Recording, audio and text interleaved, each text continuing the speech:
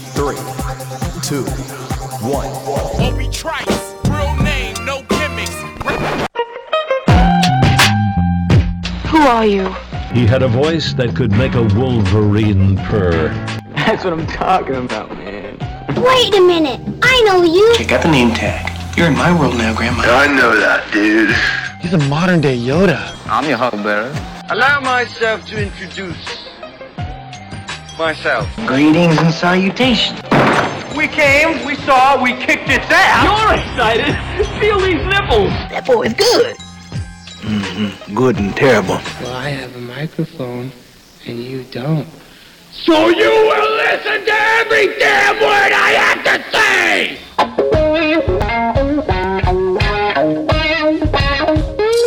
This is the Mike Rutherford Show on the Big X. Sportos, motorheads, geek bloods, wastoids, dweebies, they all adore him. They think he's a righteous dude.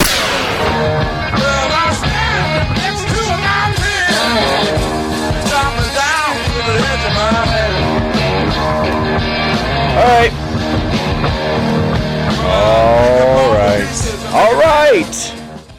Welcome, everybody. It is Tuesday, May 30th. This is the Mike Rutherford Show coming to you from the remote University of Louisville College of Business Studios here in sweltering but beautiful Jeffersonville, Indiana. We're on the air today from 3 until 6 here on 1450 AM, 96.1 FM, streaming over the land. You know it's better as the Big X. And a reminder, speaking of the U of L College of Business Studios, visit business.louisville.edu to see what the U of L College of Business can do for you. Trevor Kelsey here with Mike Rutherford on a Tuesday. You have to keep reminding yourself it's not Monday, which is a good feeling. I feel like typically when you have to remind yourself what day it is, it's a Thursday, but it feels like a Friday, and you kind of get screwed up. I've been screwed up thinking it's Monday all day, but we're one day closer to the weekend. We're starting on second base. That feels good. TK, how are you? It's hot out there, man. It's sweltering. It's officially summer. Oh yeah, it's officially get in the car, wait about 3 seconds, and turn the air conditioner on max. And then just let the cool breeze flow. I mean, it's like this week we're starting in the extra innings, right? We're starting on second. Yeah.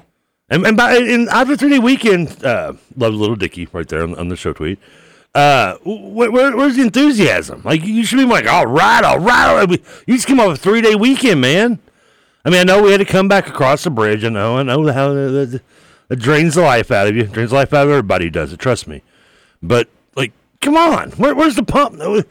Did you bet Boston last night too, like I did? I did not bet. Yeah. Although I will say, if we had picked, because I think I missed every single game of that series. I actually got the first two with the Heat, though. If you'd asked me to pick Game 6 and Game 7, because we were on the air for, I would have missed. I think I picked the Heat to close it out in Game 6. I did, and then I absolutely would have bet. I thought it was done after watching that game on Saturday night. I thought, well, there's no way they're coming back from this. This was their opportunity. Boston played really poorly. They had a chance to close it out. They still didn't get the job done. Now Boston's going to win Game 7 by, 25 points. And last night was not even exciting because the Heat dominated so thoroughly. I mean, I'm pretty sure we'd have to check the tape to see my first Game 1 and Game 2 predictions. I'm pretty sure I would have gone 0 for 7 in this series. I mean, I had the Heat the first two. I know that. And I don't know if I picked them to win both. I know I picked them to cover both, though. So I guess that still counts, right? A little bit. Sure. Why not? Yeah. I think I did pick him to win though, at least one of the first two games. But yeah, I was with you Saturday. I'm on the show and go back and check the records, but I'm pretty sure I was with you. Picked the Heat to. I think they were getting they were getting a few points, and I was like, take the points, take the Heat, take the money line. I did all three. I mean, coming over here, thank goodness this basketball is almost over because. The bridge alone, I mean, you know how much money I'm paying to come do this show on a daily basis now that I can gamble? I mean, the Heat and Celtics alone in Game 6 and 7. I mean, cost me the rest of the month. Yeah, now we have an interesting NBA Finals. I do want to talk more about the NBA Finals. We also have the NHL Stanley Cup Finals that has been set, which, it's just... Who's in it? The Florida Panthers and the Las Vegas Golden Knights. So we will have a first-time champion in the NHL this year. Meanwhile, Vegas is in their second Stanley Cup in 3 years of existence. Second and 6, yeah. Oh, it's been 6 years? It's been 6 years. They have. Good Lord. I thought it was like their third. They've been to 2 Stanley Cup Finals in 6 years. Not a bad ratio for a relatively young franchise. So I guess I'll pull for Florida just because they've been around longer. They were in the Cup Finals in '96 against the Lanch. They've been there a couple of times and just have not gotten over the hump. I wouldn't remember that. 4-game sweep. Okay. Uwe Krupp. Game winner in overtime, double overtime, game 4. And that's why until Friday you didn't even know where the Panthers actually played in Florida. Yeah, I mean, we still don't even know because it wasn't technically Miami. Wasn't it something different? It's the Miami area. Yeah, it's like sunny, but like you said, like I've always just assumed Miami, and then like as tends to happen on this show, like when you ask a question, like I start doubting myself. You're like, "Isn't it Miami?" I'm like, I think so, but then like I have to look it up. I'm like, I'm not 100% sure. But it is they are the Miami area. That doesn't have the same ring to it, does it? No, it doesn't. It's general Miami. It's basically Miami. You know, it's like New York Giants. They're not technically in New York, but whatever. So wait a minute, so Miami's in both the NBA and NHL finals? Yeah. Right. Great year for that the ever diehard South Florida fan base. And some have said Denver is like a farther east version of Vegas. Yeah. We want to hear from you today on the Thornton's text line, 502-414-1450. And reminder, Thornton's hooking you up with the best deals all summer long. Download that refreshing rewards app to see what we're talking about. It's going to save you money at the pump. It's going to save you money inside. You're going to be able to get an 89-cent fountain drink of 32 ounces or smaller. That's what Thornton's does for you. And then text us at 502-414-1450. We've got U of L stuff to get to today as well. Move-in day over the weekend for the men's basketball team. Almost all of the new roster is here. We've got our first season prediction from one of these analytical models that plays this thing out somehow. We'll react to that. We've got more Jeff Braun Portal King excitement out there. Football program, very happy. Good news on the baseball front, which maybe that's why I'm kind of just like whatever coming off this holiday weekend. Like typically we're getting ready for Louisville to host a regional. We're getting ready for hopefully a run to the College World Series. Things are happening still. It's still like the U of L sports season is still kind of in full swing. And this year, baseball's been over for 2 weeks. Yeah. We've got Kentucky now going nuts about hosting a regional. They can't handle it. Yeah, we'll talk about that. But it just, it's a different feeling. I feel like sports have been done here. The offseason started earlier than it should. And now we're staring down this lengthy 3-month road until we can really get into game week for Louisville versus Georgia Tech. Now, there will be things that happen in the next 3 months that are exciting. Like once practice starts, that's going to be awesome. We're going to start hearing some reports out of the basketball camp. They can start doing 4-hour week sessions starting this week. So that'll be good. We'll hear, I'm sure somehow there will be some murmurings to come out of U of L basketball. We'll get those like 15-second snippets from the social media team where we'll be like, ooh, who's playing backup point guard here? It looks like Sky is guarding this guy. And we'll just do all that, which we did last year. Dennis Evans is taking threes from the corner. He looks like Larry Bird. He was 9 of 27 his senior year of high school from 3. There you go. But I'm sure there'll be things to talk about. But it's just we won't be back in the thick of it for like 3 more months, and that just kind of feels wrong. But regardless of that, how was the long weekend, TK? I'm sure you were all over the city, out and about, hustling from this spot to the next, just doing your standard holiday weekend thing. Well, I clearly have to cheer you up now after that. The great segue into asking me that question of depression of the summer that's coming. I mean, how do I back that up? Oh, by telling you, I pretty much didn't leave the house at all this weekend. We all no shock, but it was a fun week, a good lazy fun weekend. You mentioned the basketball game on Saturday. I didn't watch any of the hockey. I pretty much haven't watched any of the hockey since the Kraken got eliminated. I've been semi-following it, but I haven't really been watching. But we had WWE had a nice little show from Saudi Arabia on Saturday, which kind of filled the afternoon up a little bit, and then they had the game Saturday night. There was a great AEW pay-per-view on Sunday night. Your man Orange Cassidy retained the title. Still champ. You were worried about him. Well, he put the title on the line in a battle royal against 20 other men, and he still came out on top. I really thought he was going to lose to Swerve, but he didn't. Swerve was the last one he eliminated in great fashion. Normally, when people are hanging on the apron, they'll do like a big punch or a kick. Orange Cassidy just kicked his hand, and he fell off. Love it. Sloth wrestling. Yeah, sloth wrestling, sloth style, baby. Did you see that clip I sent you from the press conference afterwards? I'll be honest, I did not watch it. Okay, it was just somebody asked me, do you feel like you were one of the best wrestlers in the world? And he just laughs, like, not even close. He's like, no. He just keeps laughing, and it's the guy's question.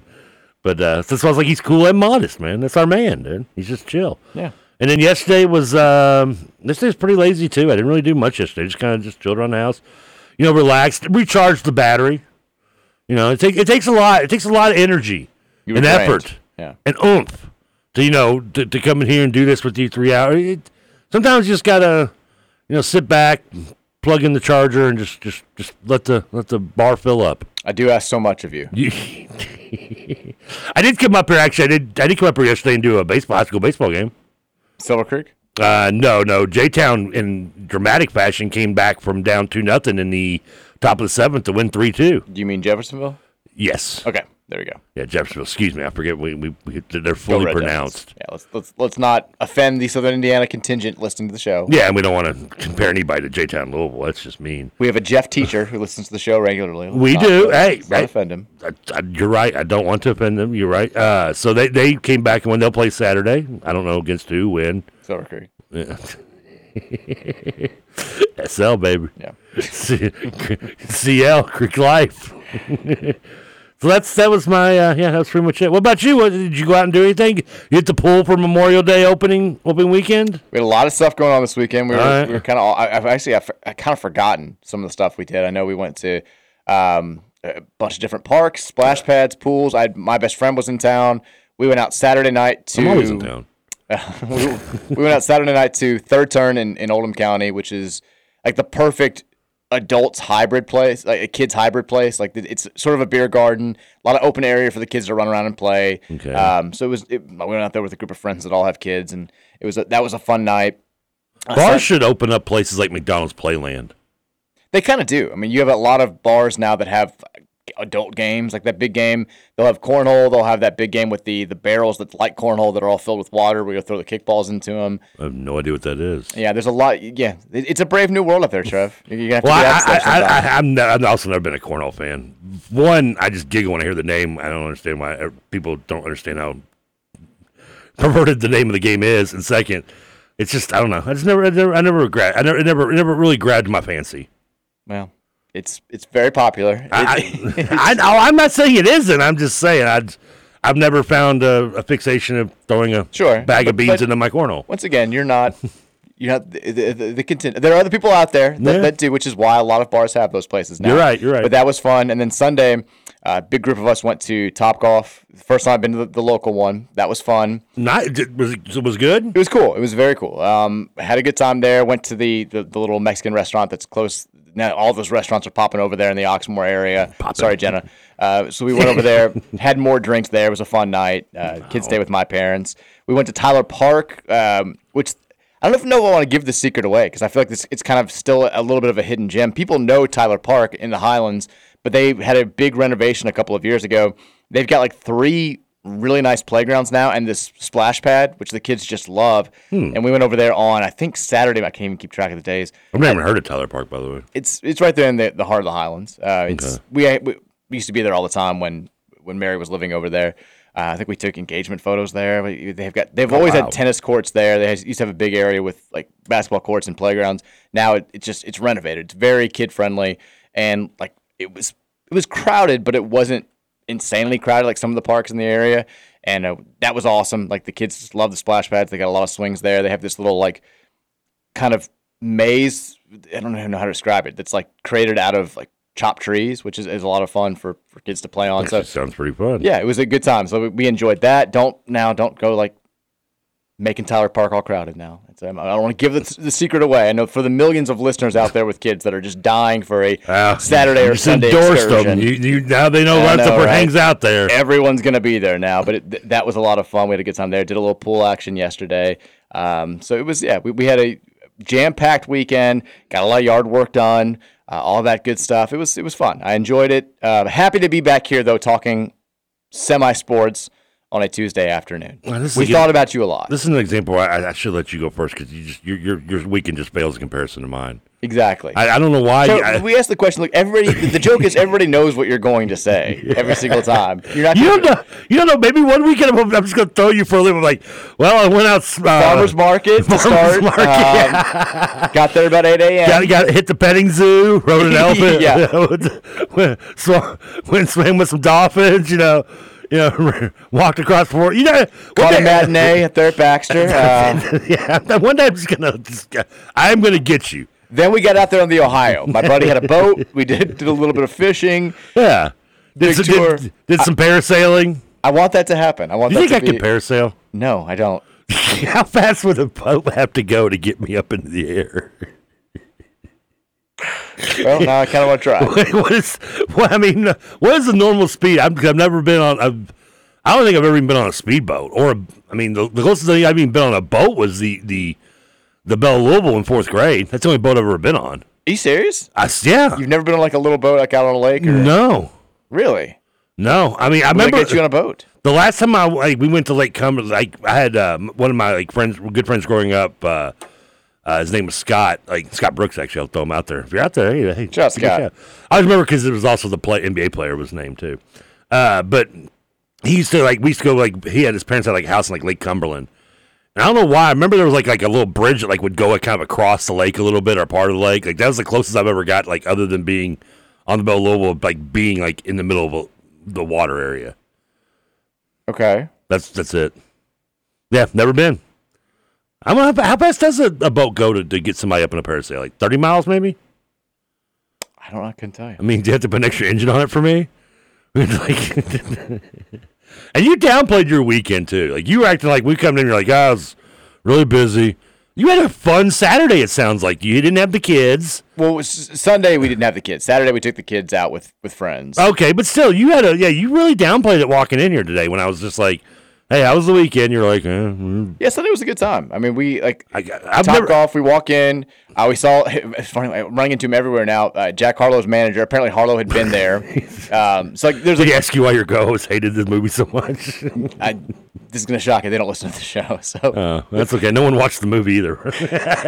Streaming numbers disagree. Oh, do they? Yeah, the streaming numbers did well. Now the reviews weren't great. That's gonna shock you. Okay. So that's. But I don't think they'd really care at this point. I think if you get the streaming numbers, that's all you really. That's the end game. Probably, yeah. They're probably right about that. But so they he had to cancel a show for the first time ever. The night before, they tried to go to Vegas and they had a bunch of plane issues and couldn't end up getting there. Wow. I'm walking in, he's walking out, and I'm like, sounds like you've had quite the 24 hours. He was like, yeah. He's like, not a great time. But after that, I guess there had been word that he'd been there, that Jack had been there earlier, and this group of 12 screaming 14-year-old girls runs down towards the end of the bay. I'm like, I think it was for you. I'm like, yeah. Everyone turned around. They're like, Card Chronicles here. No. Put on your mask, ladies. You just made it 10 times creepier.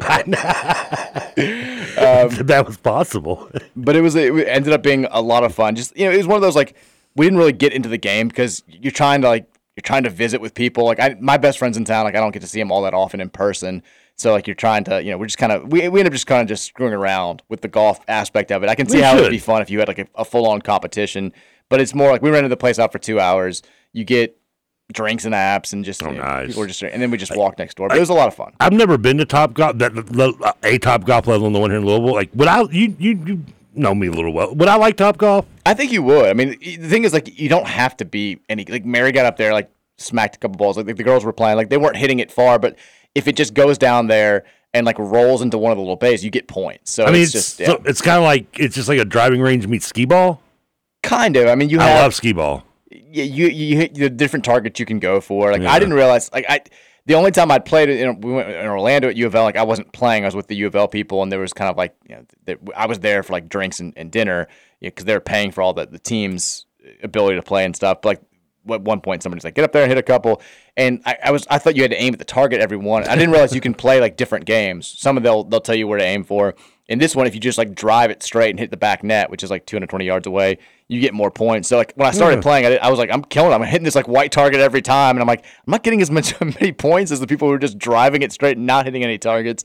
But it was a ton of fun. But you don't have to be good at golf to. Well, that's good. That's definitely the top of my checklist of whether I would enjoy it or not. Yeah. I mean, I'd say it was a very good time. I really enjoyed it, and just seeing everybody for the first time in a while, everybody all together was a lot of fun. Now you did a different package, but just general, is Topgolf expensive? If I want to go up there and just it's not that expensive. Is it by comparable? If I want to go roll 9 holes of bowling or do 9 holes of bowling? 9 holes of bowling.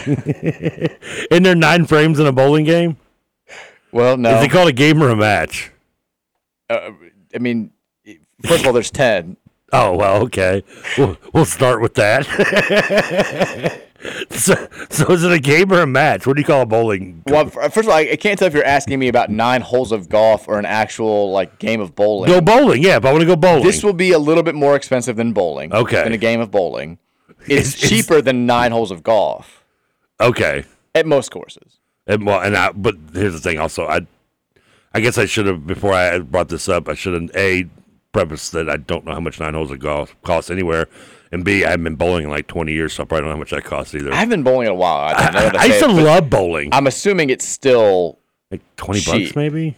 A game of bowling. I don't think it used to be like $5. Have we established, by the way, it's called a game? Yeah.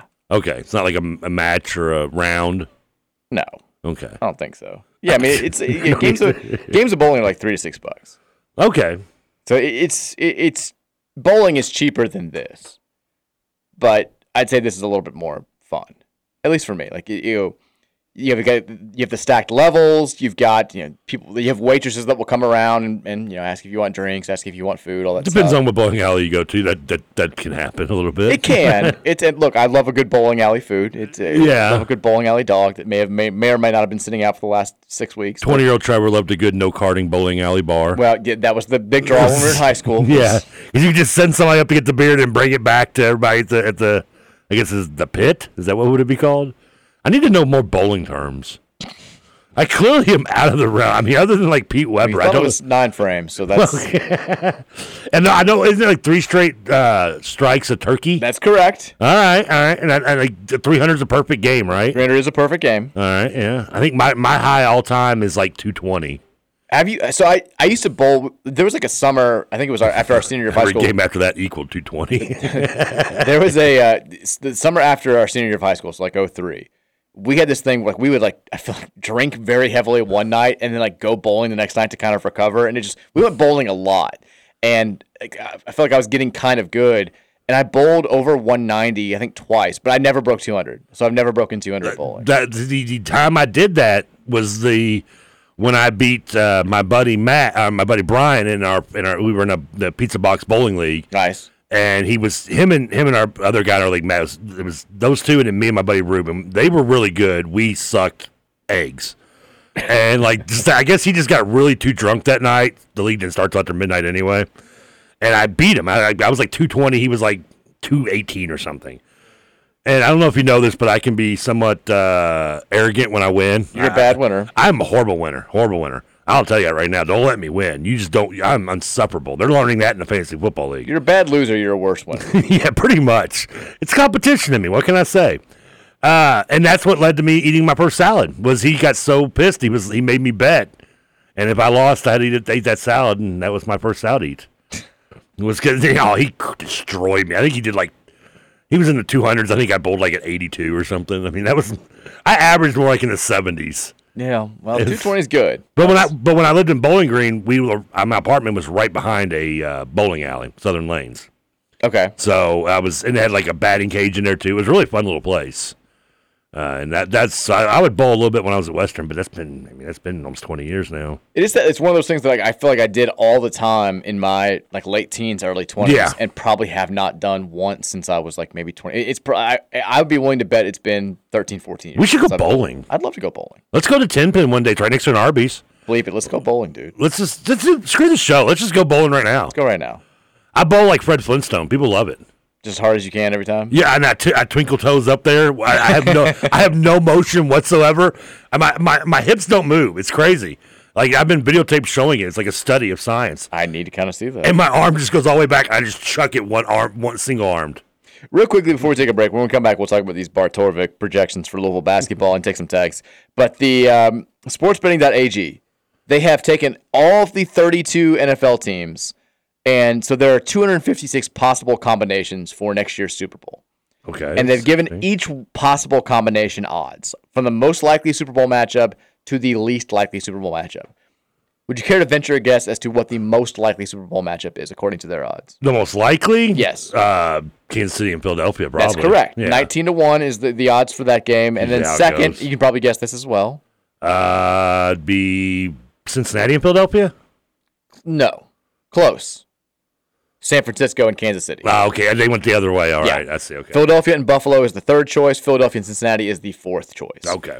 It's funny. The Lions actually. those are your 4 teams pretty much. Well, I guess Buffalo's kind of sprinkled in there, but it's like 3-2 on each side. So Lions Chiefs is actually the 11th most likely Super Bowl matchup according to these odds. Really? Yeah, 41-1 odds. Now this is the fun game.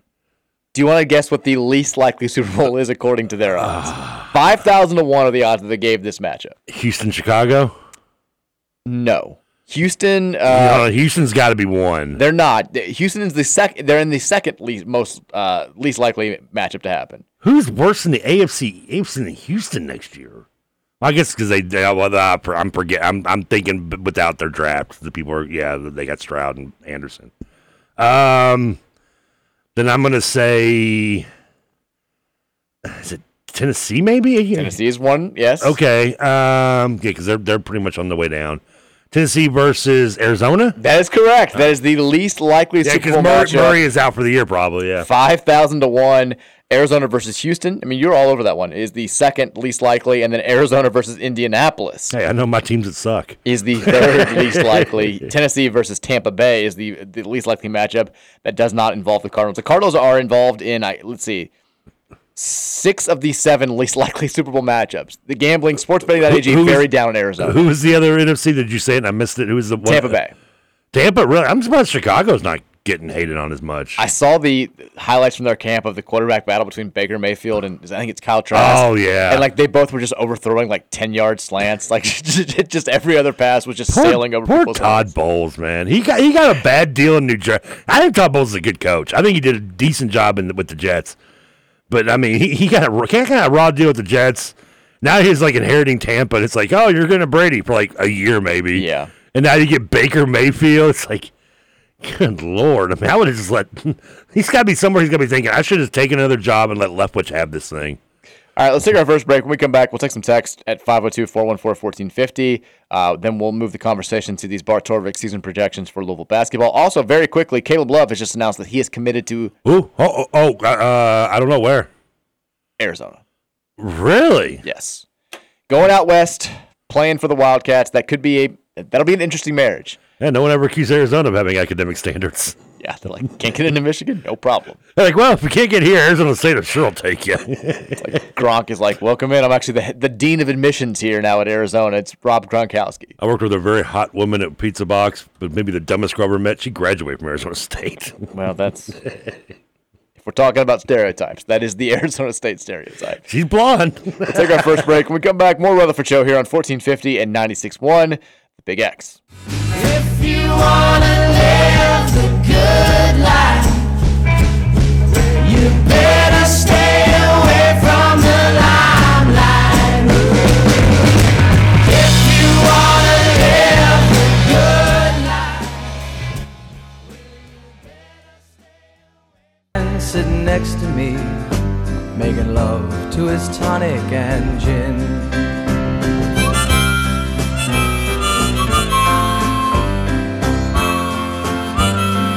Ooh, we haven't played this game in a while. You ready? He says, son, can you play me a memory? I'm not really sure how it goes, but it's sad and it's sweet and I knew it's complete when I wore a younger man's clothes. Are you talking about the Spotify game? Is Piano Man number 1? See, the thing is, we played it last week. Oh, that's right, we did. Every time you say it, we haven't played this in a while. Well, no, but last week was the first time we had played in a while, wasn't it? I think we did it recently before. Who did we do it for last week? Oh, man. I forgot now. Oh, Tina Turner. Oh, yeah. Well, yeah. That's because she had Pat, yeah. Yeah. I mean, Piano Man's got to be 1, right? For Billy Joel? I mean, yeah. Only the Good Die Young? I mean, I know it's Uptown. No, there's no way Uptown Girl. I love Uptown Girl, but it's not. It wouldn't be number 1, I don't think. I'm going Piano Man number 1. All right, let's look it up. I think I'm with you. It is the most. I think it's got to be his most well-known song. Only the Good Die Young will be up there. I'm trying to think of In the Middle of the Night. Nah. Longest Time is maybe Longest Time might be one of my favorites. They're all good songs. Yeah, they are. That's what I'm saying. But he does have I'm gonna guess Piano Man is number 1. Okay, you're going Piano Man number 1 as well. Let's see. And Uptown Girl. It is number 1. Look at that. Piano Man is actually number 3. Wow, really? Vienna is number 2. Who? Vienna is number 2. How do I not know Vienna? The thing, but here's what I don't understand is what is Vienna? They've got them ordered, but Piano Man's 3rd, but it's got the most number of plays. They have the number of plays right underneath the song. Uptown Girl has 670 million. Piano Man has 716 million. So if we're doing the actual... So why is it coming in? I don't know. It just it has them ranked, but it does not have them ranked in order of plays. If you're doing them in order of plays, Piano Man is 1, Uptown Girl is 2. Okay. We Didn't Start the Fire is 3. Oh, how did we forget that one? Yeah, that's bad of us. That was a good call. So what is Vienna? I like Billy Joel a lot. Should I be ashamed I don't know this song? I don't know the song either. Is it a song I know and I just don't know the name? That's kind of what I'm thinking. Vienna, like Vienna Sausage? It's from his The Stranger from 1977, which also had Scenes from an Italian Restaurant, Only the Good Die Young. Those songs. I mean, yeah, that's... Moving Out. I'm moving out. That's a good one, yeah. I'm moving out. I worried though, because I started wondering about like Uptown Girl. I love Uptown Girl for like the video and growing up, but I could see it getting like a late surge because of like the movie Trainwreck or something. I'm the biggest fan of Uptown Girl. Here's Vienna. Let's see if we know this. Okay.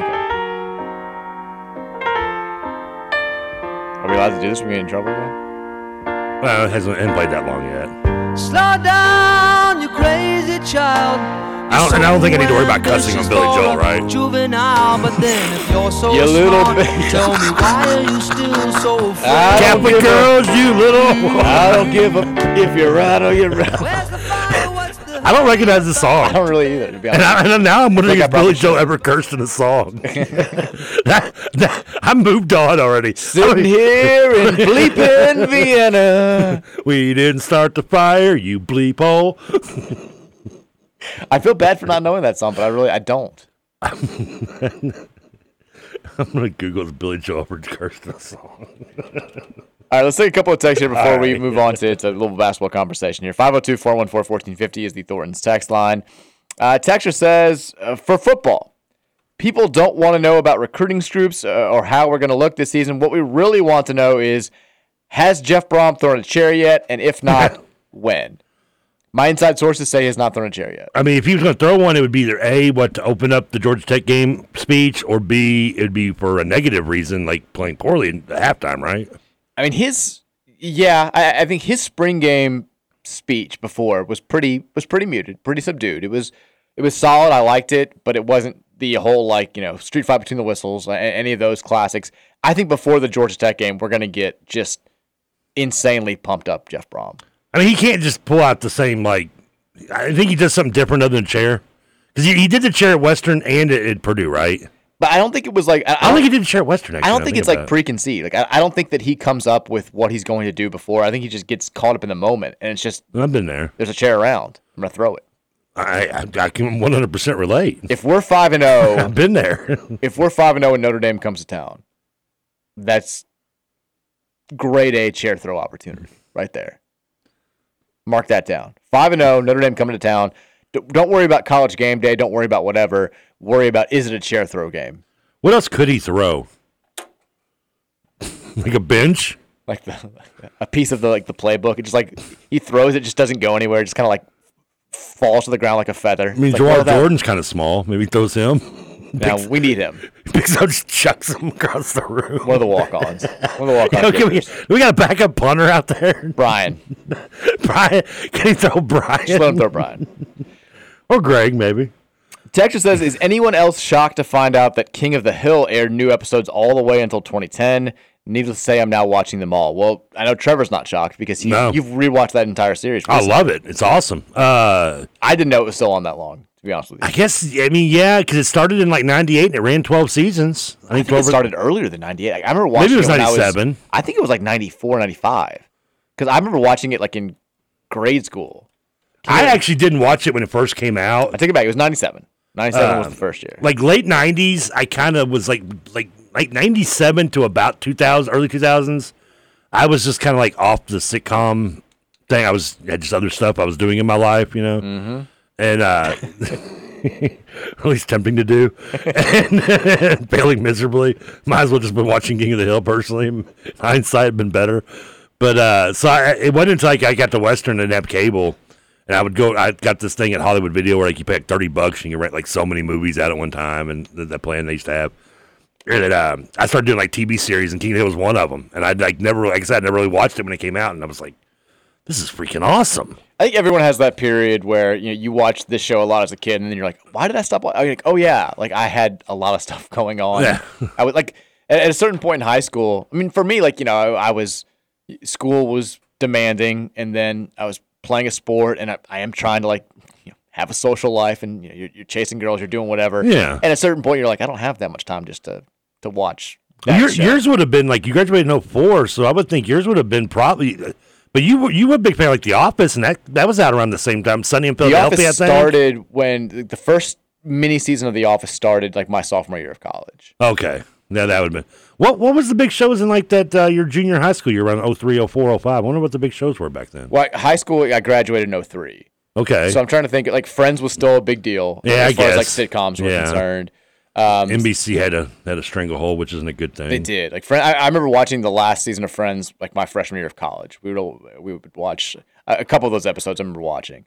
But like, yeah, I mean, I feel like I was always, if I had time, I was like Family Guy became a really big deal when like the re-release. Yeah, the re-release was like my soft, but like people were really starting to watch after it had gotten canceled. People were always watching it on Cartoon Network. I remember late when I was in college and at the end of high school.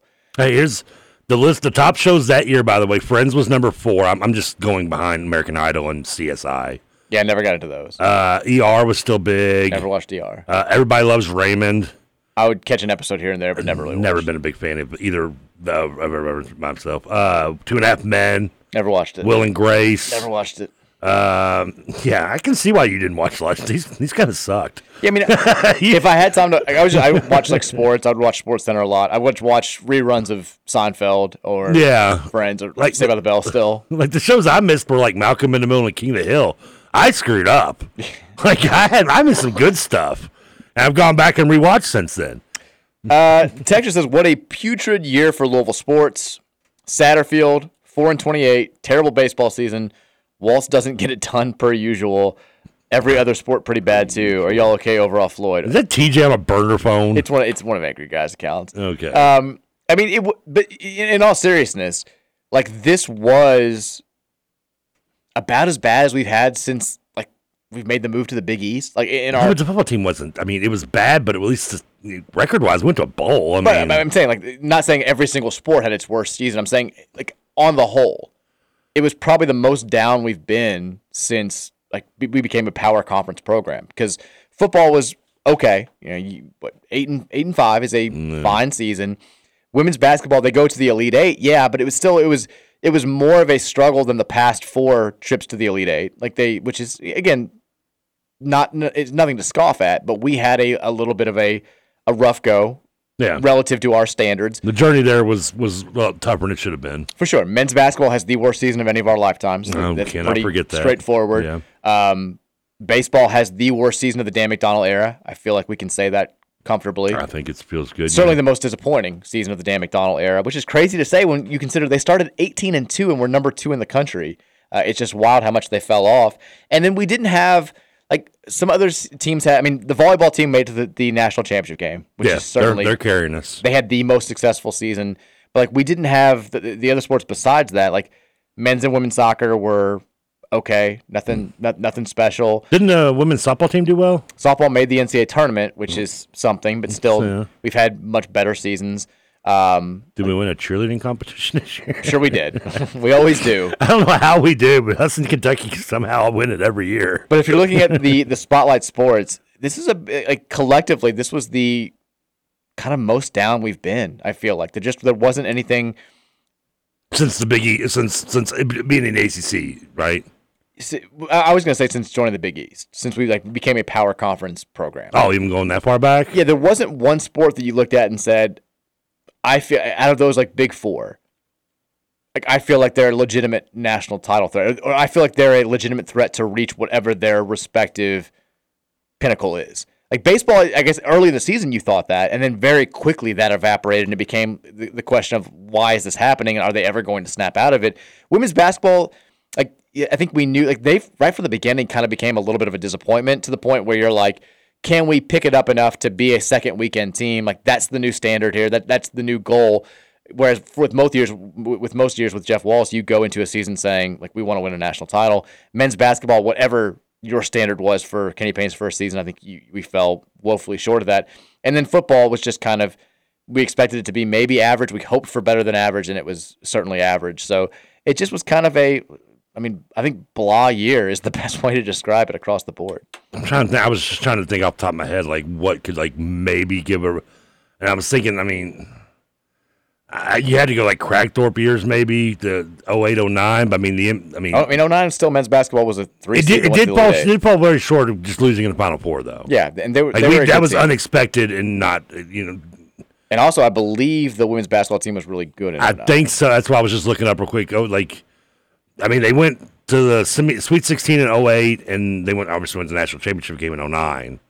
So 08 is a bad example. Yeah, maybe 07 as well. That was 07 football. That was the 6-6 year. Yeah, but that was the first year that we went to the College World Series. Yeah, that's what I was thinking. At least then again, of course, by 06, 07, like volleyball and softball and stuff wasn't even thought of. I guess I don't know if we had a team, but yeah, it's right up there. You're right. In the last, especially if you go, since 05, in the last nearly 18 years. Texas says off the grid. What are we talking about here? How many years was Trevor actually in the pen? When we talk about you being gone, you weren't in jail. No, I wasn't getting like prison or something. And you've only been to prison once. I didn't get prison. It was like drug tank. County. Yeah, it was like county lockup twice. Yeah, twice. Yeah, I only knew the butt joint time. The butt joint time was when I got framed. That was when you got framed. Yeah, the crooked police framed me. The second time was just like for a few hours too. I had a warrant because it was something that happened in Bowling Green. Like I didn't have any. Wait, hold on. We've never talked about this. This is a weird story. All right, so I got pulled over. Never come up. I got pulled over in Warren County, and I got cited for not having proof of insurance, even though I had insurance. Okay. I didn't have the insurance card, and like by the time I had this court date, if you've ever had it happen to you, you just really need to go there and just show them your card. It has happened to me before. Yeah, and they'll just be like, okay, dismissed, yada yada. There's your drink for you, and. Like, I don't know why, me being the lazy one, so I'm, like, in talks with my lawyer. You know him. You've played basketball with his son. Oh, okay. Yeah, I know exactly. Yeah, so I have a good lawyer, so I'm going to trust him.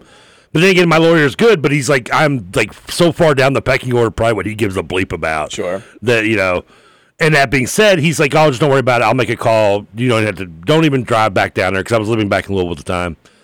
And so I just went with that, So then, like, at one point, one day later on, I got, like, a knock on my door. My grandmother was still out at the time. I'm living there with her and helping take care of her. And, like, I hear a knock, and she wasn't home. I look out the window, and I see a cop car. I'm like, I'm not answering that. Like, screw this. So I call my uncle, because he was a former attorney, and I'm like, they're here. He's like, let me call, what's his name? They're here. What's that? They're here. They're here, yeah. You knew exactly what I was talking about. Yeah, you're right. Sadly, I didn't need to go into detail. Hey, Unc, they're here. He's like, don't answer the door. I was like, no bleep, Sherlock. I'm like, I'm not going to answer the door. They can't come in. Like, they can sit there. I could look at them through the window, and they can't do anything to me. You can't arrest me in my own home. So, unless, circumstances, which they didn't have. And so I'm like, I didn't do that. But they knock and they leave eventually. And he's like, I'm going to get taken care of. I'm like, all right, awesome. So, like, I think a week or so later passes by. And it's like 8 in the morning. And my cousin, who was having some issues with her boyfriend at the time, was staying with us too. They come, like, knocking on the door. And I look out the window, I see cops. I'm like, oh, crap. I'm like, Liv, don't answer the door. And she's like, huh? I'm like, just don't answer the door. Just ignore it. And I hear knocking. Next thing I hear is Libby going, Trav, there's someone at the door for you. I'm like, what the bleep are you doing? So I go there like, Mr. Kelsey, we need you to step outside. I'm like, yeah, I don't think so. I'm like, is that what you said? Yeah, I kind of was like, I don't really feel like stepping outside. They're like, Mr. Kelsey, we have a warrant so we can come in and, like, help you outside. I'm like, okay. Legally, you're not allowed to, but all right. I don't need you helping me outside, so Long story short, if that's possible at this point, they take me downtown. I get booked. I was there for like 3 hours. I was out in time to go do the Renshaw show at 3 o'clock because they arrested me at like 8:30 in the morning. You got out of jail and you went straight to the. I went straight to the radio station, did a show with Renshaw, and brought her by White Castle too. That's well. I mean, look at you. Yeah, that's impressive. So and I didn't have to. I just. After that, it was taken care of. My attorney made the call. Finally made the call. It's like, dude, you're making the call, dude. I'm going to watch you dial that freaking phone. And he made the call and got to take care of for me. And those were my 2 arrest moments, yeah. One was a frame. The other, my cousin's a moron. I still remind her. That's the cousin who, by the way, did the switcheroo on me last weekend. When I wanted to ride drunk. Oh, that one. Same cousin, yeah. I'm sensing a trend here. I know. I still give her crap about that today. She's like, I don't remember doing that. I'm like, you were in your early 20s. Of course you don't remember. This was like back in 2008. The person who initially asked that question about you, how many years were you in the pen, just in the middle of your story, just said, I immediately regret asking. Texas says, would you please tell Angry Guy to blow it out his blowhole. Thank you. There you go, Angry Guy. I mean, on one of your 17 numbers. He's not lying though. He's not being Angry Guy technically. He is kind of like. Yeah, that one was like that's a text that I'm fine with. Yeah. Texas says J-Town is awesome. Kick rocks, TK. The original third term is in J-Town. It is. But shout out to the third term Olding Gardens as well. Greg, Dale, Ben, and Brian are awesome and make awesome beer. Third term Mug Club. Yeah, the original. I honestly didn't know there was the one in Oldham County. So when I didn't know what you're talking about. Yeah, when our friend suggested it, I was like, man, it's all the way out in J-Town. Like, it's going to be a long drive for us, but cool. Like, let's do it. And then we looked it up. And we're like, oh, it's in Oldham County. It's awesome. Like, they have a huge area, huge space. They've got like all these plants growing in this little beer garden area. The beer is good. I knock on wood, successful weekend of like semi-drinking again this weekend. Oh, had a couple beers that night. Had 2 beers and a margarita on Sunday night. With or without salt? Felt fine. Salt. With salt. With salt. Mary's no salt, but I'm very much. Just don't. God help you if you put salt on it. Why? She'll burn the whole place. Oh, I'll burn the milk. Nice.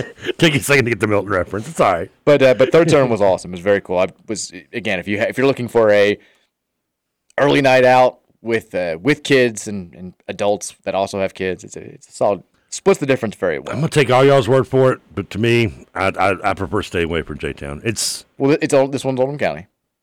What? I thought Oldham County was dry. No. Didn't it used to be dry? I don't think so. I'm almost positive it was. Because I used to date a girl that lived in Oldham County. I used to have to stop and get beer like right before across the border. Are you sure that wasn't just a convenient excuse on her end? No, because it's dry out here. I would think if she wants to sleep with me, she had to be drunk.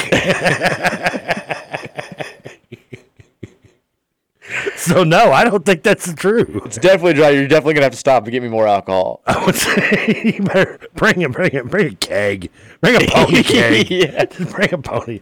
Somebody looked that up for me. You just buy the keg. We can't get them out here. I promise. I'm gonna need you to bring 3 kegs. Dexter needs to tell me, am I completely hallucinating? Because E-Town used to be dry, too, and it's not. Oh, really? I didn't know that. It was once dry, no longer is. So I mean, I did date her back in, like, 2000. Okay, Oldham County went wet, which sounds terrible to say. I know, it sounds so bad. In 2015. Okay, so wow, she was not lying to you. Well, about that. I'd be damned if she was 100% truthful. So Oldham, I have no idea how this works. Oldham was technically not dry before they voted to go like full on wet. There's no way to talk about this. These are actual. So I have to preface this. These are actual legal terms that describe these counties. Oldham was not designated as dry. They were a moist county before they became a wet county. Well, that's because I showed up. Didn't fully get it wet, but made it think something. So wait a minute. You can be. So there's different levels of wetness. There's like a damp and a full on wet. I mean, there's no way to talk about this without just fully becoming 13-year-old boys here. But yes, it looks like if you there are dry counties, there are moist counties, and there are wet counties. Okay. I think Warren. There's so many things I want to say. I feel like Warren County is like one of the moist because you couldn't buy alcohol on Sundays in Bowling Green. Can I at least get a courtesy? Like we would have, if we wanted beer on Sundays, you had to drive like across over like Indiana, Tennessee, or just south of Warren County to get beer on Sundays in Bowling Green. Well, I knew that. Like that was a rule here too. Okay, like in Indiana, you can't sell beer or cold beer, and you can't sell beer. So weird. It's such a weird rule. Plus, you can't sell beer anywhere near church. Like the right. I think that's still a rule in most places. I think the whole like you can sell it, but you can't sell liquor or cold beer is the funniest bleeping thing of all time. So 36 counties in Kentucky are designated wet counties. 4 are moist. And the difference is? I think you can sell alcohol like some of the time in moist counties. Dry is like just pretty straightforward. Does it baffle you that we even have a dry yes. Anything dry? It does. Like, because when I would go to see her, I would come up US 42, like going towards Prospect, and there was like a Shell station right, I mean, like at the border of Oldham County and whatever, Jefferson. And that was where you knew if you're going to Oldham County, you had to stop there and get beer because once you got past that, you were SOL. Yeah, that's just it. Does baffle me. I'd like to learn more about this. Yeah, I mean, we're Kentucky, we're bourbon. That's like, I mean, then again, we do have no smoking laws, and that pretty much pays for everything in this state. It does. We are a walking contradiction. We are. Texas says, speaking from the black delegation side, what Jokic is about to do to Bam in the finals is going to set us back 100 years. I think that might fall under hate crime. Texas says, are you guys emotionally prepared for the end of Ted Lasso? I know it's coming up. I know people are excited, but I think you and I are in the same boat. Yeah. We haven't started watching the season yet. I thought about it last night because I reached out to a buddy of mine, and I was like, hey, just randomly, I was like, is Lasso, did it run last week or this week? He starts tonight. I'm going to watch the new... I believe the Dark Side, the new Dark Side of the Ring debuts tonight. I believe, which is I don't know if you are familiar with that. It's I am. A cool thing on Vice. I've watched a couple of those. They're really good. They're really good. Even if you don't like wrestling, For sure. They are very entertaining. Tonight is about Tammy Stitch and Sunny, as you may later know her as. Her and Chris Candino's relationship, and what led to unfortunately his passing and her just disaster of a life. I remember they talked about it because she just recently got arrested. We talked about it on the show. She killer homicide or something. Oh yeah. But I remember there were always rumors about her making the way around the locker room and stuff like that. They came up together too. Yeah, they were married, I believe. Which I don't know if there's any good story in wrestling that ends well when you me and my wife got into the business. Yeah, I can't think of one. Between Randy Savage to Chris Benoit. I mean, it's. They're none of them. Elizabeth and who is the guy who just got clean? Lex Luger. Yeah, he's paralyzed. Yeah, that's who I'm thinking of. Yeah, that was what happened with after the Randy Savage stuff. Mark Marrow and Sable. Yeah, I mean, everyone ends just like a wrestling wedding ends in disaster usually. So that starts tonight. So I'll probably watch that. But yeah, I'm looking forward to you and I both. I did watch the first 2 episodes, so I did see the kind of the mild spoiler in the beginning. But I stopped after that. I'm going to rewatch them. I think I'm going to start tomorrow, maybe. Okay. When are you going to start? With Ted Lasso? Yeah. Probably pretty soon. We'll talk about it after the. I do want to talk about. I finished. Dave's got 1 episode left. Okay. Season 3, and I'm all about it. It's been great. I plowed through that. We're on the last season of Veep, so I need something else to watch soon. I think we're probably going to start Ted Lasso pretty soon. Awesome. Everybody's talking about this dry, moist, wet. And I feel like everybody's got a different explanation for it. Can't we just Google? I mean, you're the lawyer. Didn't you go over that in law school? We did not. Not you my didn't make it. You didn't make it to the. I think that's year 3. You didn't make it to moist day. Texas, I'm from a dry county. When we went moist, then we became wet. Politicians had to talk about all of this with a straight face. Moist for our county meant only in the city limits and only a certain amount of liquor licenses were allowed. And someone else says moist is just restaurant sales. Nobody seems to know. So anyways, we got to take a break. 4 o'clock hours coming up next. We'll get to these Bar Torvik basketball projections. A couple other things that I want to get to. More moist, wet, dry talk. I can confirm, by the way, Billy Joel's never cursed in a song. Billy Joel has never cursed in a song. That's what you listen to the show for. 4 o'clock hours on the way next. Keep it locked right here on the Big X. You're the piano man. Sing us a song tonight. Well, we're all in the mood for a melody, and you got us feeling all right.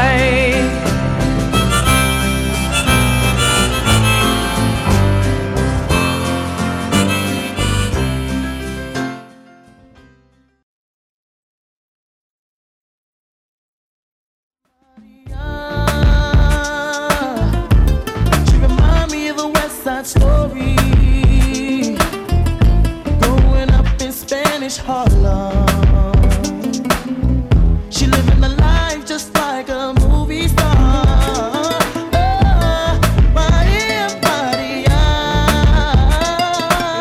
All right, welcome back in. Hour number 2 here, Tuesday edition. After a long weekend of the Mike Rutherford Show here on 1450 and 96.1 The Big X. It's going to be hot all week long. It feels balmy out there today. It's going to be in the 90s for a large portion of this week. And they're saying, I think for the 5th consecutive year, it's going to be the hottest summer in Louisville in like 3 decades. So it's a global warming thing again. We got that to look forward to. Al Gore, right? Al Gore, just thumping his chest. I mean, how do we mock Al Gore? He brought us the internet. I mean, that's mocking Al Gore right there. But at least he spelled potato right. It's going to be very, very hot. Remember when that was the standard? We're like, oh my God, he can't spell potato. It's like now that was Quayle, actually. I was Dan Quayle. Yeah. But now we're like, guys can do we really care? tie their own ties and walk straight. We're like, he's presidential. We have kind of dropped the bar a little bit, right? A little bit. Anyway, it's going to be hot this summer. It's going to be hot this week. If you have heating or air conditioning problems, not heating, but air conditioning problems, call our friends over at AirServe. They're going to set you up any hour, any of day. They're going to fix your problem. They've got technicians available for you 24/7. They're like EMTs for your HVAC. Go to airserve.com/Louisville, AIRESERV.com/Louisville, or call them directly at 502-785-8600. They're also offering tune-ups for just $49. They got the best deals in town. And again, if that AC goes out at 2 a.m., you've got kids, you got pets, it's going to be insanely hot. You can't make it through the night. AirServe has you covered. 502-785-8600. What temperature? You got the Rutherford House air on, don't you? Oh yeah. What do you keep the air? I see you being a low 70s guy. 72. Same here. 72 is the. That's like the perfect one, right? I saw that there's like a study coming out, and I feel like there's one of these every summer just to get people up in arms. But there was a recent study that said like the average household the air should be on 79 during the day and 82 at night. And I would say go somewhere else. Like I appreciate all the efforts to better the environment, to do all this stuff, but there's a limit, and I can't live without my house being a certain temperature. Like it's gotta be cold, especially at night. Like, and I sleep upstairs now, and we talked about like all those houses in St. Matthews have the split level, and like there's a 25-degree difference between our upstairs and our basement, and like it is just ungodly hot. And if I try to sleep with it, even at like 72, 73, it's gonna make for an impossible night. I need that AC blasting. I need to feel that just the cool on my face when I walk into a house during the summer. I can't live. I can't live any other way. I don't. Spoiled, I get it. But I can't that's not spoiled. That's just not wanting to live in hell. I mean, 82 degrees. I mean, who like in their right mind like makes it 82 degrees other than like Lucifer? When we went to seriously, when we went to Italy a few years ago, it was like the hottest July that Rome had in forever. And they have these things where if you try to turn the AC on like a certain temperature that's too low, or if you have it on for too long, they'll just knock out all the electricity in where you're staying. Like just are you staying? Just not. No, we were not. We were staying at like the nice. Like again, our friend's a diplomat in Italy, so she's got a very nice place, and like it's automatic. It's the way their power grid is set up. So they won't let you use. And it was the first time where I just felt like just right away. We've been in Italy for a full like 24 hours. And I'm going like full ugly American. I'm like, I can't live like this. I'm like, I need that air on 67. What are you doing over this damn country? I'm going to go back to America and turn my AC down to 60 just out of priority. This is why we had to save you from Germany. This is ridiculous. And what's with the pepperonis on your pizza? That's not the way Papa John's does it. This is terrible. Do they use the cupped pepperonis? They collect the Some of the places grease? do. Actually, I haven't had one of those in a while. I really liked because I had friends who go to Italy before, and they're like, the pizza's different. You're not going to like it. I really liked the Italian pizza, but it is very, very different. Best tacos I ever had were in San Antonio. Okay. I'm just saying, like, I mean, it's like you talking about, like, I mean, you would expect to have good pizza in Italy, right? Yeah, you think. Maybe it's just very different. And they were different down there, but they were still one of the best I ever had. Okay. I believe that. What I lie to you about? You know, when it comes to tacos, I don't lie. Tricked him. 79. I mean, if it's 79 in my house, I'm not living there. I'm not. Me and the dogs are gone. You know, we're going to the hotel. We're going somewhere. We're going to the neighbors. We're going to the park. I mean, that's just ridiculous. That's one of the worst studies I've ever heard. Real quick before we move on, because people had significant thoughts on the wet counties, dry counties, moist counties. Sounds like they're really going to kill Mary something game or whatever. Yeah. Texas says, I think moist is restaurant sales. You want another odd one? In Indiana, non-liquor stores can sell cold beer, while liquor stores can't sell cold water. That's insane. It says, at least that's what a liquor store in Orange County told me one time when I asked about cold water. It's all incredibly stupid. Texas said, there you go. You ready? Wet is Trevor's mom in her 20s, 30s. Moist is when. Okay, I can't read the whole thing. I was going to say, my mom's like 60-something, dude. Come on. She's Oldham County through and through. Texter says they were dry, they went moist, which means they served alcohol at restaurants only, then they went wet. So Oldham County, that's what Oldham County was. So restaurants are allowed to, but I guess if they want to start actually opening a restaurant out there, you have to be able to sell it. I mean, we've had multiple people send in this explanation, so this is the one. I'm going with the majority here. I'm choosing to believe them. I think when you were dating the girl from Oldham County, she was right. They could not go to like liquor stores. They didn't sell alcohol there. The only place where they served was at restaurants. But they have since 2015 been a wet county. Okay. There you go. Texas, outside of you all talking about Jeff Brom, this is the most aroused I've ever been listening to your show. Thank you. I'm so curious. Does anybody have a comment on how if I could be windsurfing? There was somebody just said straightforward. Trevor could go parasailing. Parasailing, that's what it was. Yeah. I think so. So I can be. I mean, does the boat have to go like faster than normal? I'll look that up in a second, but I do want to read. Texas, I'm going to go full wet when we're 5-0 and Notre Dame comes to town. Yeah, I might be wet if we're up big at halftime at Georgia Tech. I'm going to. I'm already. What am I talking about? I'm already there. I'm a super soaker, people. I guarantee there's a fat guy parasailing video. I mean, there's a whole video like breaking it down. This very fat guy. It's like there's a fat guy pole vaulting videos. To fly a paramotor, which I'm guessing is what they call parasailing somewhere else. This person's breaking it down, and he's trying to see if he can go. He's not as big as you are. Okay, does that make me feel? I mean, I don't know. I don't know if this is going to be. So let me ask you this: what would be more logical to happen? A parasail or ride a horse? Oh. Well, we've seen it. I'm assuming pole vaulting is coming in a distant third. Pole vaulting is absolutely third. Pole vaulting, there's more likely of you solo mission to Mars. Do I need to throw playing a 10-year-old one-on-one in there too or not? The best 10-year-old in the world. Also, yeah, that's. I like how we've gone to like the best 10-year-old world, and everybody's just like 10-year-old in general. Like that. The conversation started with the question was, what's the age where you think you could beat every whatever year old in the world? Yeah. At one-on-one. And you said 10. I disagree vehemently that the best 10-year-old in the world would not beat you at one-on-one. And then people are like, I think 50% of the 10-year-olds in this city gone now to like could beat you at one-on-one. Even the 10-year-old who like snips glue is beating you it's like there's not a 10-year-old that would lose to Trevor. No. That's the sad part. Texas says the chances that Trevor falls down and sends himself down the lane bowling.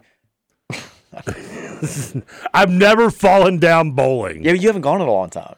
Well, are you saying I'm like less agile now than I mean? That's exactly what I'm saying. And I've been very drunk bowling. I'm very drunk. I mean, sometimes some stories I don't even think I should tell. But yes, I've never fallen. I don't remember falling down. Maybe I did. I'll think about it. Texas says Sonny was hot as hell and Sable was awesome. They both were great. At one time, Sonny was like the most downloaded woman on the internet. I believe that. And circa, I used to have a picture of the Playboy pictures of Pamela Anderson, Sable on my computer screensaver when I worked at a video store. Texas, it's currently 80 in my place with a ceiling fan going. I'm a freak who likes it a little warmer, and I'm completely comfortable. God love you. That's better for your LG&E bill, better for the environment. I can't do it. Worse for your health. You're going to be dead in 10 years. Well, I don't know how that works. I mean, he's going to die of heat exhaustion. I think he seems okay. I mean, by the way, it's 80 in the house. The ceiling fan is not doing anything but like flowing warm air around. It's not. That does no good for me. There's apparently I'm taking this texture at their word, a 450-pound weight limit for parasailing. Are we in? Depends if I want to lie or not. Maybe. I don't know. I haven't weighed myself in like years. I don't know what I weigh. Is there really a limit? Like, I mean, what's the worst that's going to happen though? It's like going to snap and I'm going to fall into the water, right? I mean, this is going to be. What's the worst that could happen? I might die a horrible death. I mean, I'm not going to end up like I'm not going to end up like the kid in the I might die. I'm not going to end up like the dudes in Jurassic Park 3, right? I'm just like I cut the net and like I float into an island. I love that you scoff at the idea of like in every rhetorical, what's the worst that could happen? The answer is death. It's like, what's the worst that could happen? I could snap and fall to my death. No, yes, that's exactly the worst that could happen. This isn't like falling like on a bungee cord. I'm falling in water though. I think I'm going to live, right? No. I mean, because if I weigh too much to parasail, then I'm probably not going to fall from that far high up, right? now it's another one of those things where the vision is in my head now. I mean, as long as you're okay, can't be any different than me jumping off the 10-foot swimming board plantation, right? Yes, it is. Like, how high am I going to get?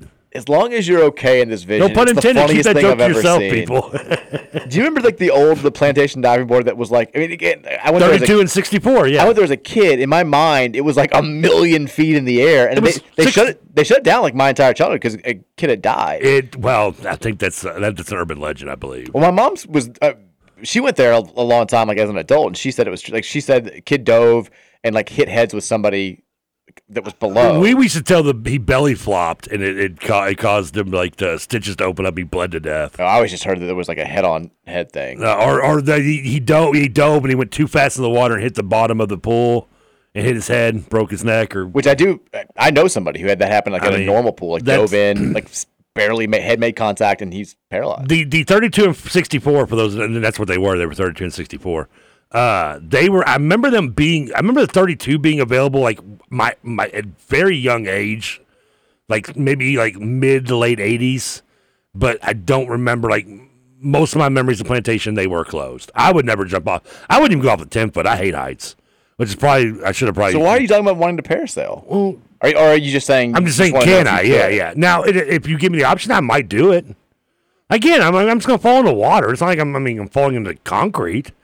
You're very high. Well, when you fall from a certain height, it's the same effect as like falling into concrete. Yeah, but I mean, that's why people die. Like the Golden Gate Bridge is the most used suicide spot in the world. Yeah, it's for the guy that started Victoria's Secret jumped off of. Thank you.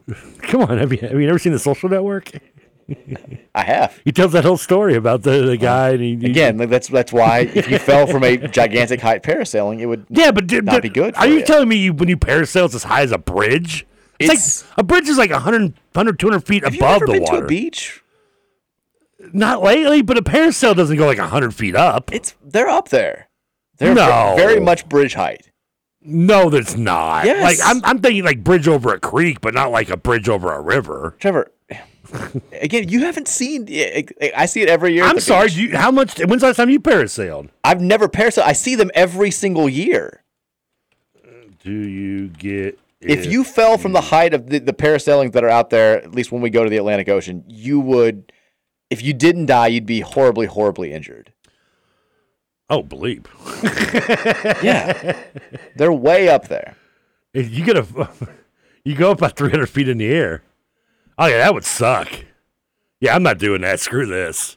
Conversation's over now. I'm done. He's moved on. I thought it was only going to be like 50, 60 feet up. Sean Moss just texted me. Because are yours and TK's AC and heat set to the same temperature? Doesn't that make sense? It actually is, yeah. I think we are. Sean says they sit at 68, 69 at all times during the winter to the summertime. Now, I will say, before we had kids, we kept it a lot cooler. I couldn't sleep with it above, like, I had to have it at 68, 69 during the summer. I always had to knock it down. But now, like, John, his room gets really cold. And he's not sleeping he's in a sleep sack, but he doesn't sleep with covers or anything. And it's like we keep it, I think, around 71 at nighttime. But like I'm still way too hot. In an ideal world, and when the kids get a little bit older, and I can stop caring about how they feel, I'm going to knock that bad boy back down to 68, 69 at night. I mean, sure. I when I go to sleep, I'm with you. But then again, you got to. I don't need it that cold normally because I'm already just pretty much just walking around in just shorts anyway. like nothing else. So like staying around 70, 72, it keeps it cold enough. Like anything more than that, I got to start putting clothes on. I don't want to do that. YouTube cameras in your house any day now. Live stream. This is how, if you ever wanted to become like a millionaire, you could buy Big X and do whatever you want with it. Trevor Kelsey show could be from 8 a.m. to, well, not 8 a.m. You're not going to get up that early. It could be from like 3 p.m. to 10 p.m. You need to like do some sort of live streaming of your house. Because no one wants to watch that. Yes, they do. No. Yes, they do. Why? Because it would be incredible. It'd be the most boring show ever. We'd be sitting there like, Mom! Just you and your mom doing you and your mom stuff. Like, it's fascinating. Like, it would be like the worst like episode of like the Truman Show ever. Like, I'd be like Jimmy Dugan's like, for the last 6 innings, he just sat there and scratched himself. And know if he was alive or dead. You don't know how fascinated people get with stuff like this. I'm just telling you. Grey Gardens, the sequel. Texture says, is there any way we can get Trevor to ref the red-white scrimmage? Maybe he could sneak some coaching tips into the bigs. Something tells me he had a wicked drop step back in the day. Now that I think about it, he could teach these local 10-year-olds a thing or two about old school post footwork. Damn right. Texter, good text. Get that man a T-shirt. I could. I mean, why do you think I was in love with Pageant so much? The dude had awesome footwork. Great footwork. It's a lost art, and I love it. And yeah, the only problem with me repping like the red white game is I'm only gonna stay on one side though. I'm not. It'd have to be a half court game. Yeah, or I'm only just like switch sides and I'll help coach up one team, during the first half, and the other side during the second half. Texture says, and we can talk about this now. In case we need a reminder, Lexington sucks so bad they don't have enough hotels for the baseball tournament. So we can't talk about it. So UK is hosting a regional for the third time. Adorable. And I'm mocking them. They're one of 8 SEC schools to host a regional, which seems absurd. But 8 SEC teams, I guess the RPI was very favorable to the conference this year, are hosting regionals. And they said last night, this is via Ben Upton, said no hotels within an hour of Lexington are available because of a country music festival. I guess the Railbird Festival is in town next weekend. So West Virginia, Indiana, and Ball State players and their coaches are all staying in UK dorms. Okay, 2 questions. One, is Louisville more than 100 miles from Lexington? No, it's not. Okay, so we have no hotels here? Yeah, that seems like that's wrong. That's the first thing. I mean, it says within an hour. He didn't say 100 miles. Okay. He said it says within an hour. We are over an hour from Lexington. We're playing fast and loose with that too, because I know people can probably get to Lexington in 45 minutes. I mean, I guess if just technically, yes. If it's a team bus going from somewhere, it would take you more than an hour to get from Louisville to Lexington. I mean, Ball State maybe not, but I mean, if I'm IU or Ball State, just stay here in Southern Indiana and just leave early the next day or something. I don't know. I don't know how you do that. I mean, in West Virginia, West Virginia's not that far. I mean, Huntington's not that far from Lexington, right? Isn't it less than an hour from Lexington? I don't think it's that close. I could be wrong. I know it's on the border of like Ashton, Kentucky. It's a nuts story though. It is. Like and I do love that, like in a hotel like the sponsor of Rupp Arena. I don't know. I do love that, like, and this is a very rivalry thing. We look at this and we're like, oh my God, how embarrassing for you guys.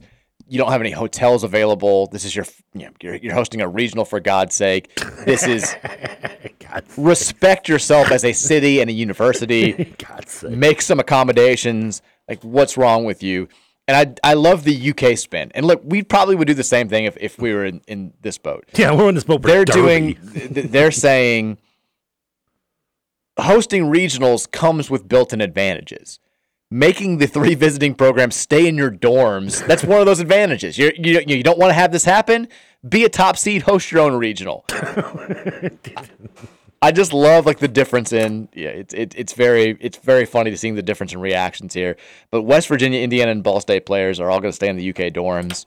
I mean, Lexington's the biggest city of those 3 colleges, right? Yeah. I'm trying. Where's Ball State? What city is Ball State in?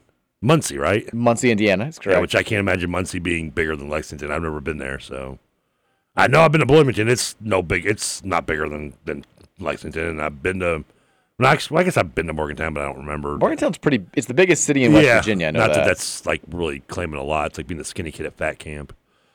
I mean, yeah, I guess it might be on par with Lexington, I guess.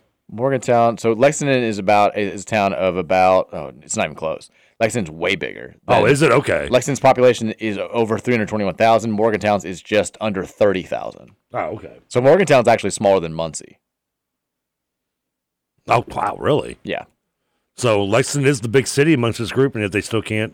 Yeah, Bloomington's a distant second at 80,000 people. I mean, no offense. I mean, like this music festival, but I mean, there's got to be at least 24 hotels in Lexington, or within the radius that they're describing. I would assume so. Yeah, there has to be.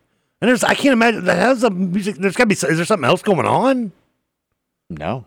I mean, this isn't like the Bonnaroo of country music, right? I mean, it's pretty big. I mean, you've got like Tyler Childers is a Kentucky native who's, I think, going to generate a lot of attention there. I don't know many of the people that are going. I'm not big into country music, but I assume it's a big festival. But I am surprised they didn't have. I guess it wasn't as much like hotels with 0 vacancies as it was hotels couldn't accommodate the whole team. Yeah, you need like 50 people. You're right. You look at the staff and managers and stuff. What about they get an Airbnb? Is that not? You laugh, but like I've been very clear. I'm not an Airbnb supporter, but majority of that is because the fact that I'm usually on my own, and if you're on your own, Airbnbs are pretty much pointless. You just go to a hotel. Plus, I like the privacy more of a hotel. Second, but if you're like, I've agreed that Airbnb is relevant if you're like a group of people. This is like in their wheelhouse, right? Like, why don't you just rent? If I'm West Virginia or my Ball State or Indiana, I'll just rent a house. I mean, you need more than that. Again, like if we're talking like 40, 50 people. Okay, get 2 houses. Get some cots. Put the student manager on the couch. I mean, also going to the Railbird Festival is Sheryl Crow. Weezer's playing. Well, this isn't a country music festival, then. No. Yeah, Zach Bryan, who's apparently a big deal. Is that Zach Brown's cousin? Or Luke Bryan's cousin, I guess. That's what happens when they have a baby. Luke Bryan, who I once had his fans all over me for a innocuous joke. What'd you say to piss off Luke Bryan's fans? So he sang the national anthem. At least I know who he is, by the way. He sang the national anthem at I think it was the Major League Baseball All-Star game. It was it was a big sporting event where like everybody was watching. Some reason I feel like this is not long ago, right?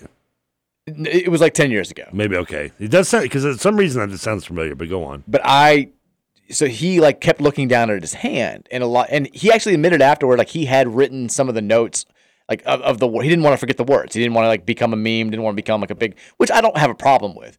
But he wrote like down some of like the first words of like the line so he wouldn't lose track of where he was in the song.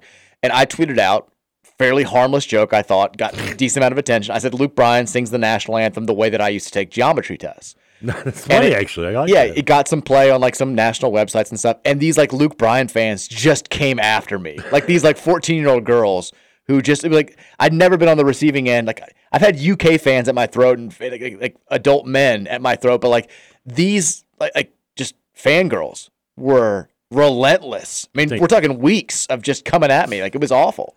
Good thing he didn't say anything bad about Taylor Swift.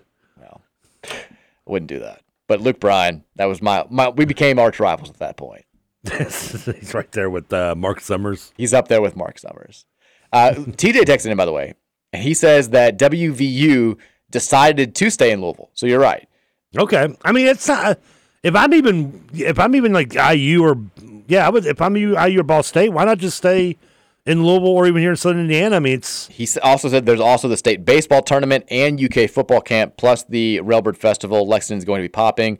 He says they're nice dorms for what they're worth. They're not losing at the old Hagen Hall. Yeah, that's if baseball tournaments. That's the state tournaments. It brings a pretty good crowd too. If you really want to like screw them, like say like we're hosting Bleep U, like make them stay at like the old Blanding Towers. Like I remember those places when I would visit friends in Lexington. They were not nice. I can't remember ever going to. I went to like a get together. I don't remember what dorm it was, but this is like in '95, and I don't remember what dorm it was in Lexington. Make them stay there. Now all the dorms now are super nice. Like I remember my best friend when he was driving back to Michigan after being in town this weekend, he stopped at Dayton, visited our old stomping grounds, and saw we stayed. If anybody listened, went to Dayton. I lived in Stewart Hall freshman year, which had no AC, no accommodations. The room for 2 people was smaller than this little studio room that I'm in right now. It was just awful. To quote John Mulaney, we lived like GD Ninja Turtles for the entire year. And then we stayed the sophomore year, the best place to stay was Campus South, which was kind of like a pseudo apartment complex. And now you look at it and it's crap compared to all these new dorms, these new apartment complexes that the schools build.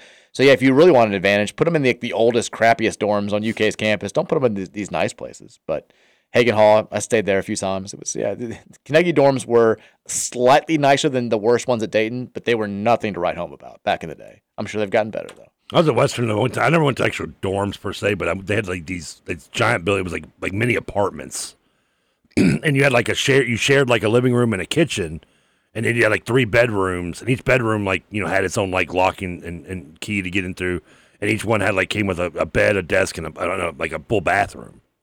Jeez. And that was I remember I hung out at several of those different places that I knew people that partied over there. I just remember when really nice stuff. I remember thinking this is a pretty cool little setup. When we first when we got accepted to Dayton, we started doing the orientation process. They let you know you need to bring a gigantic fan because your dorm room does not have air conditioning, and they're basically it's only bad for the first few weeks of the first semester and the last few weeks of the second semester, which is true. Dayton, it gets you cross the Ohio Ocean, it gets insanely cold up there in the winters. And the first few weeks of August and then the first few weeks of September were really bad. And then we were pretty much out. I think the first week of May, we always were out in time to be home for Derby. So you had a couple of weeks in April and then the first week of May where it was pretty rough. Besides that, you never really needed the gigantic fan, but still, for those weeks, it sucked. My first few weeks of college, I was like, can I do this? I was like, I don't know if I made a huge mistake here. This is miserable. But props to all the kids still living. I don't even know if they have unair-conditioned dorms anywhere anymore. We're probably talking a foreign language now.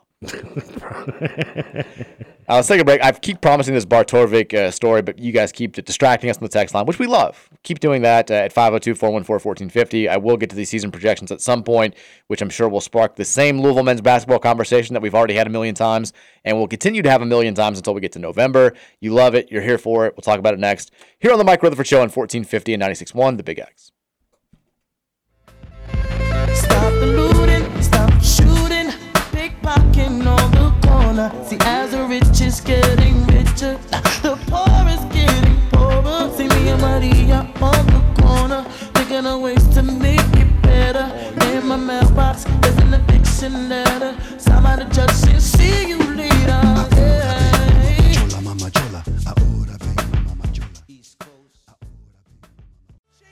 Crazy ways. Say you're leaving on a 7:30 train and that you're heading out to Hollywood. Girl, you've been giving me the line so many times it kinda gets like feeling bad looks good. Yeah. That kind of loving turns a man to slave. That kind of loving. All right, welcome back in. It's the Tuesday edition, post-Memorial Day version of the Mike Rutherford Show here on 1450 and 96.1 The Big X. A couple notes to get to real quickly here before we go back to the text line. We'll save the Bartorvik thing for the top of the hour. We'll take some more texts, more nonsense here to wrap up the last 17, 18 minutes here of the show. But I'd mentioned what I'd heard about the Dan McDonald situation on the show, I think on Friday. And props to Matt McGavick of Louisville Report. We love him, friend of the program. He actually reached out to Josh Hurd directly and kind of confirmed what has been going around there, but saying Josh Hurd has touched base with Dan McDonald on a number of topics and said that he's indeed committed to helping improve and advance the baseball program and its facilities. Here's the exact quote that Josh Hurd texted to Matt.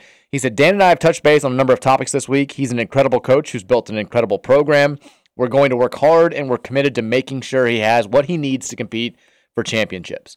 This was, I'd heard that he basically caught wind, like all of us, had heard Dan McDonald's comments after the last game against Florida State, reached out directly and said essentially, the things that you were promised 3 years ago, we're going to deliver. You're going to have them by next January. Let's make sure that we're all on the same page here, which is especially important when you've got multiple SEC jobs open. You've got Alabama open, famously because their coach was involved in some sort of gambling scandal. You've got Georgia open now. Like, this is Dan McDonald has SEC roots, is from that area of the country. They have the most money. They have the most success right now in all of college baseball. You can understand why they would target a guy like McDonald. You want to keep him around. And so it sounds like Josh Hurd and company are doing their best to make sure that that's going to happen for a long, long time. So good. That's good news. Second little quick tidbit to get to. L. Ellis announced officially, this is not unexpected, but he announced officially he's taking his name out of the NBA draft. He's going to go play his last season at Arkansas. There have been some murmurings. That required a statement? Yeah, I mean, it was you have to remove your name officially if you're going to announce you're coming back to college. He did that. There had been some murmurings over the weekend. Some of these college basketball, rumor accounts had tweeted out stuff along the lines of hearing that a couple of people on the Must bus may be getting off. He's assembled a roster that has like 8 very capable guards. It's sort of the reverse of us last year. Well, except we didn't have capable players. But they had 8 well-established college guards all competing for playing time. There's been some rumors that some of those guys may jump ship and go to a different program. There was a big rumor amongst the Arkansas fan base that one of those players was going to be Ellis. But he tweeted over the weekend, I'm officially here, Razorback Nation. Let's do it. So it sounds like he's locked to Arkansas for next season. So best of luck to El, unless, of course, we run into him, in which case we hope you suck and we hope we win. But besides that, hope he has a great final season of college basketball. I mean, we wouldn't see him unless it's a tournament, so I doubt that'll happen. Yeah. I mean, if I'm El, I would stay. I mean, this is a good situation. He has a chance to actually have fun. I mean, actually enjoy. There's disrespect intended. He actually gets to enjoy college, a year of college, being a college basketball player for once. Yeah, I mean, you would assume that he's going to be in the NCAA tournament mix. Yeah. I mean, this will be his third and final season as a D1 basketball player. He's played the last 2 at a high-level, prestigious program. But Arkansas, look, the last couple of years, and this is I don't mean this to be a knock on us as fans or a knock on the program or whatever. It's just a simple fact.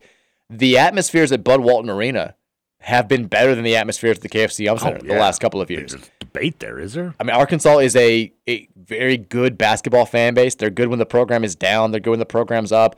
Even when they've had bad teams in the last 20 years or so, they've had good home records because their crowds are very intense. Like, he's going to get to experience, and I don't know how the crowds this year are going to be at the KFC Yum Center.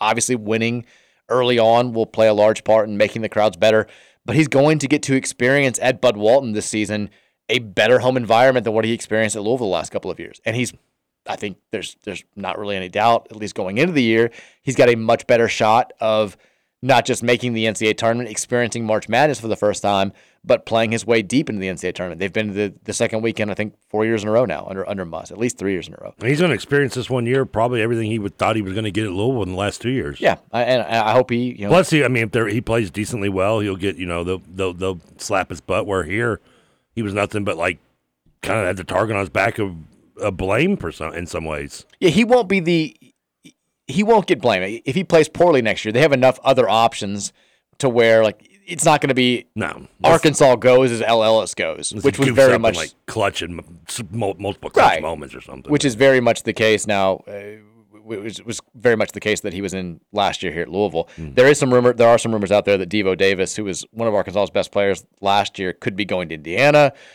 I know Hoosier fans are very excited about that. We'll see if there's any truth to that. But again, best of luck to L. Hope you have success. Just hope your success is slightly less than ours, which is what we say about everybody. 502-414-1450 is the Thornton text line. We'll take a few texts here the last 10 minutes or so of this hour, and then we'll flip the conversation to Louisville men's basketball to start the 5 o'clock hour. Texter says the KHSAA hates Louisville so much that they hold all of their state events in Lexington, even when there aren't enough hotel rooms. Why do they? I mean, what is the scheduling reason for going there more often than not? I don't know. I know it was always there. Is there a baseball stadium? I know it's kind of new. Is it better than Jim Patterson? Well, they play at the minor league stadium. Okay, and the answer is yes. I mean, it's not as good as Slugger Field. No, but it's a minor league baseball stadium, which is being occupied currently though for the bats this week. So yeah, when we played, like when we went to state my junior year, we played. It was Applebee's Park then. I think it's a different name now, but I'm not sure what it was. But I know for a while there, it did like right before then. It was at UK Stadium. It was because I when Ballard was so good with the Sowers brothers, and they got beat in the state championship game a couple of years before us. That game I remember was at UK Stadium. Jeremy was an Indian, I think, later on, and played for the Correct. Indians, right? But they very quickly went to Applebee's, and then it stayed there for a long time. I think Western splits with football now. I think that's the way it goes. Western is Dennis Field, right? You talking about the football field? No, baseball. I don't know. I'm talking about football now. Oh, my bad. Okay. I know Western has hosted state championships in football a couple of times in recent years, but they made the move to Lexington for football as well, which when I was growing up, it was always at Cardinal Stadium, old Cardinal Stadium, which felt right. And then, of course, the basketball is always at Rupp, which is, yeah. I mean, the Rupp I get, that's fine. I do too. I'm fine with that. It's got a tradition. It's been, I guess you can have another drink, yada, yada, yada. But, like, I mean, I'm only just assuming that the baseball it wasn't considered for, like, at Slugger or Louisville because, for the most part, for the last 10 years, Louisville's been using Patterson this time of year, where UK normally doesn't use theirs, because we're good and they suck. And the bats, I guess, I don't know, maybe the Legends, which is a single A, is their schedule just different than, I don't know, that one, I guess that just has to be a scheduling thing, I assume. I don't know. I just remember, so when we lost to, I'm sure I've said this before, when we lost to Cuff Cath in the 02 state championship game, there were 2 outs, and they thought it was the third out at the stadium. So there'd been a play where, like, our pinch hitter, shout out to David Crow, he had flown out, but the time had been called before the pitch had been made. So they thought, the team thought it was the second out. We knew it was the first out. The plate appearance was still going because David was still hitting. But the very next pitch, he almost did the exact same thing and flew out again. And so they start celebrating. The fireworks start going off. The lights go off. And, at big stadiums, when you turn the lights back on, it takes like 20 minutes to get everything back fired up. Back then, now they do it now everyone does the lights off, lights on type thing, I think. Well, but that's different than like shutting down the entire system. Oh, okay. And so like the umpires come out and try to restore order, and I remember Wagner's gym, the lights went out, you were screwed. Yeah, and so they come out and restore it, and they're like, it's going to take 22 minutes to get the lights back on. So we're sitting there, it's a 5-3 game in the bottom of the 7th. One of my best friends, Jim, is sitting on deck. Like, he just sits there the entire time by himself. Nobody talks to him. I'm like, this is horrible. But I do remember, like, our fans and like some of the coaches, like the little people, were like, this is why it needs to be at Slugger Field, like yelling the entire time, like getting into it, and like, why is Lexington can't do anything right and all this stuff. And it was just it was a debate then. But I did always think that it was weird. I mean, it's got to be. I mean, the bottom line is this: it's they don't want it here because everyone outside of Louisville, all the other counties hate us because we're better than they are. I like that. I mean, is that not? I mean, it's not. I mean, I'm not lying, right? If I'm lying, I'm dying. I mean, it's the same thing. The same thing you hear about Mr. Basketball, Mr. Football every year, most often. Well, that's true for sure. Yeah, I mean, everyone outside of Louisville doesn't like Louisville because we're the big city, and they think that we think we're better than they are because we kind of are. When I would travel around the state for baseball and basketball tournaments growing up, like it was always a very mixed bag. Like there were some county teams you would play where you would get that vibe where it was very much like they don't like us because we're from the big city. And there were others that were like super, super nice and accommodating.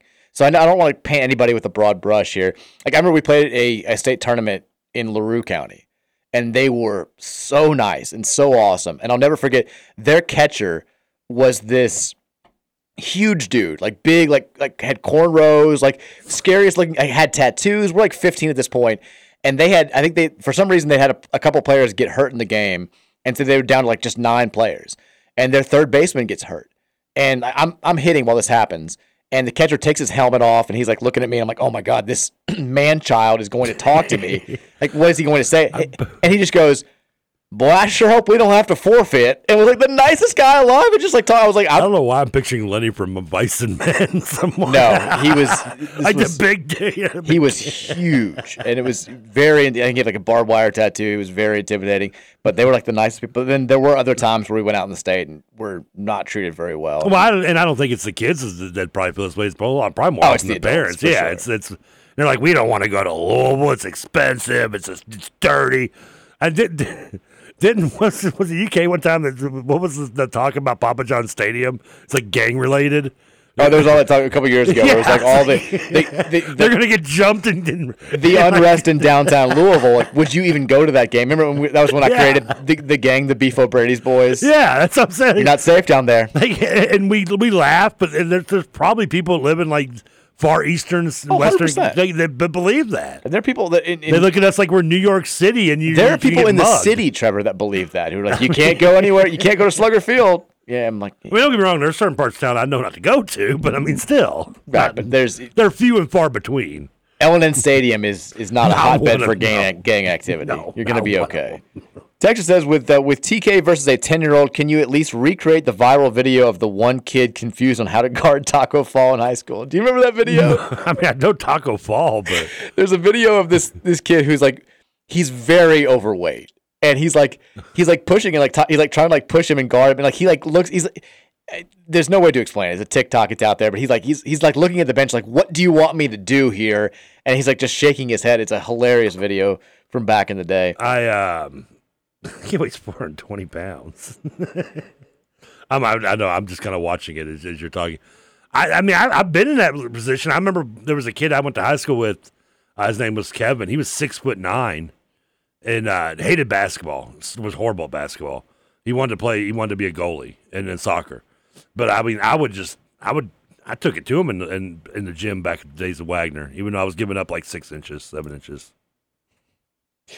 Texas, this kid is, I mean, I'm as big as this kid. He's big. This kid's big. This is hilarious, though. Texas, I like it so cold at night upstairs in our house that my son has been forced to put his electric blanket back on his bed in his bedroom downstairs in the basement, and I feel 0% guilty. Oh, when my kids get a certain age, when I know that it's not going to make them sick because they're 1 year old and I'm freezing out the house, they will be frozen out. I'll be like, we'll buy you more blankets. You always liked Frozen, Virginia. Now, Daddy's not going to air back down. Yeah, let it go. Have you ever been an electric blanket guy? No, I've never used one. I've never tried. I had one. I had tried one once. I did not like it. I don't know. Part of me got paranoid that it was going to like it was going to start a fire while I'm sleeping. I was going to die. Yeah, I mean, I've never tried. Didn't mean to like go that dark on everybody, but I don't know why. It feels weird. I'm not a fan of it either. Texas, did you guys see the video of the kid who jumped into the ocean from the cruise ship on a dare? Now he's missing, and you can definitely see a shark in the water on the video. Scary. No, but why are you jumping? First of all, on a dare. First of all, if there's a video of it, what are these people doing to help? That's. Would you jump in the middle of the ocean? Was it not docked? I don't know. Oh, I'm seeing the video now. There definitely is like a shark in the water there. Plus, if you're talking about jumping off like a bridge, if you're jumping off the top of a deck of a cruise ship, that's got to be 100-something feet, right? Yeah, I don't know. It's a horrible, horrible idea. Just where was it at? I don't know. I'm just seeing the video now. Hey, advice for the Mike Rutherford Show. Official advice here. Don't jump off bleeping cruise ships. He was a baseball star, apparently. Well, he should not have been jumping off a cruise ship. I love how the article does put it in past tense. It's the Bahamas. He's been gone for 6 days. I think at that point it's no longer a rescue mission. That's kind of sad. I don't know if we can make fun of that. It's terrible. But yeah, that's just. I mean, by the way, do you charge the person who was videotaping? I mean, is there a criminal and dared him to do it? Do you go down a criminal charge? I don't think so. Yeah. I mean, if you're the parents of the kid, I can imagine grief would lead him to a civil suit in some way. Maybe, but I don't. Yeah, you're gonna have a hard time winning that one. The cruise company with their reputation through COVID, they're gonna settle on that. Texas says we were always told the jumper hit the bridge at Plantation and died. I remember there was always a story. I told you that's why I'm curious whether there is actual truth to those stories or whether it's just it was shut down forever. That's not debatable. That's not. No, it's not. I assume that there had to have been something that spurned that decision. Yeah, I mean, the thing was, I remember my mom telling me like the worst part about it was if you go up there was like, if you chose to start going up the ladder to jump, you couldn't stop. There, you had one option. You're jumping because there was always like a lot. I mean, people just like standing on, all the way up the ladder waiting to get off to do it as well. I mean, I remember like the secondary, like there was always a line for that. Like that's like half as big. Well, you mean the 10-foot? No, not the 10-foot. Like the one that was below the 32. The 32, yeah. I mean, that was way up there too. It was 3, 10, 32, and 64. Because I mean, it's Olympic style. I mean, I think the Olympic height is 64. Text says videos we all want to see in order. Number 1, TK attempting to get into a kayak. Number 2, TK trying to get on a horse. 3, TK trying to parasail. And 4, TK trying to pole vault. I'm glad pole vault. We need to get you kayaking. I would. Not just the great place to get you deals on hotels. No. Okay. I'm not doing kayaking. A buddy of mine was telling me he took his stepsons and his kids to like a go-kart country, and I was like, that would be fun. It's like I was like, I don't think I'd be able to fit in a go-kart since like the mid-90s. He's like, no, they're pretty big, and he was like, kart country was awesome. He's like, you drove a Prius, you can get in a go-kart. I'm like, okay, maybe. You think I could fit in a go-kart? No. Well, glad you see. Paused on it. Sorry. No, don't dwell in it for a minute. Well, I mean, what do you want me to say, Trev? You're putting me in a bad spot there. I want you to lie to me. Yes, you could. Thank you. Texas, as a former cruise ship employee for about 2 years, I can tell you that jumping off the side of a ship is the dumbest thing you can do. You will not survive 99% of the time. Yeah, just don't do it. That's the official Rutherford Show stance. We're not going to change on that. I mean, how hammered do you have to be to do that? Yeah, it's got to be just really, really bad. Just plastered. Texas says, as sad as it is to say, I think that is the exact reason. Ooh, wait a minute. What's that in reference to? I don't know. I'm not sure. That's sad to say. That's the exact. Wow, that could be could have been anything. That could go to almost anything we've talked about today. Texas, I'd like to see Dan say something publicly if Josh personally told him he's committed to baseball after Dan kind of called U of L out after a loss. I don't know if we have like a Dan McDonnell show. I don't know I don't know if he's been reached out to. Maybe we can have him on this show. But we have not heard anything from him since that Florida State loss. Although Dan usually does a pretty good job about communicating with the media. He holds press conferences to talk about things. They had 2 pitchers enter the transfer portal today. I think they're going to start making some moves now that you've got more teams that have had their seasons come to an end.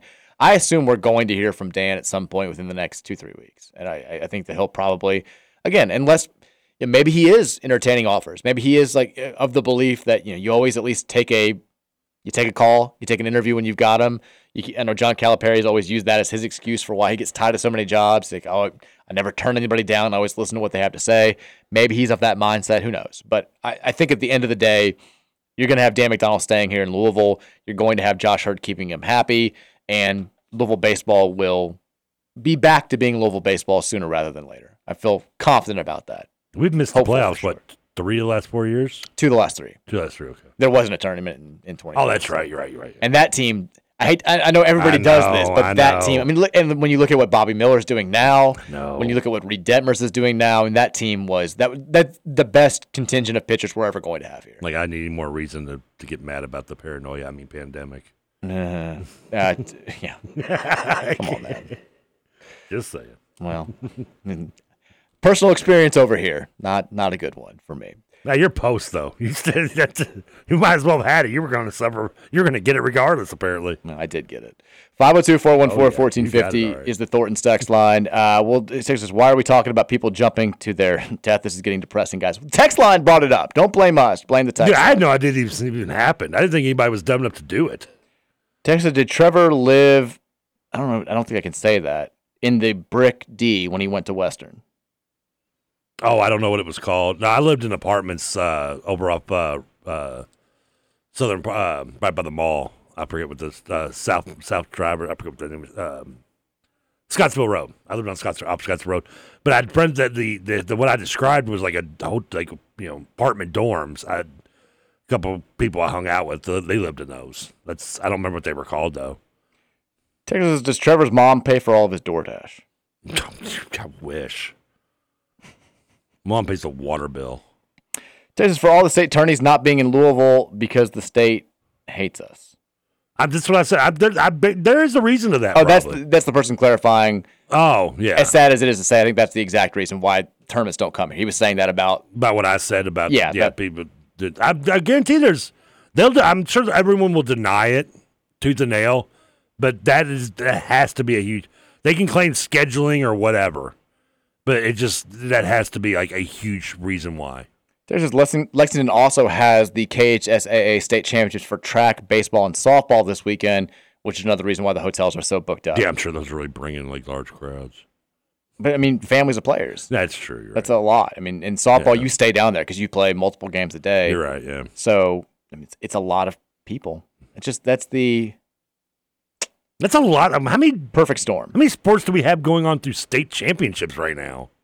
That was 4. Like, I don't remember. I didn't remember there being that many sports ending all at the same time before. Spring sports, all about that. Lacrosse ended last weekend, but that's they've got like 8 teams, so that's a smaller sport. Yeah. Texas, who's the third pitcher on that 2020 team? He was pretty damn good too. It was Luke Smith, who had famously cussed out the Vandy team the year before and was a very was that I forgot his name. Yeah, very good Sunday starter, and he came back for the year after COVID 2021 and did not have a great season.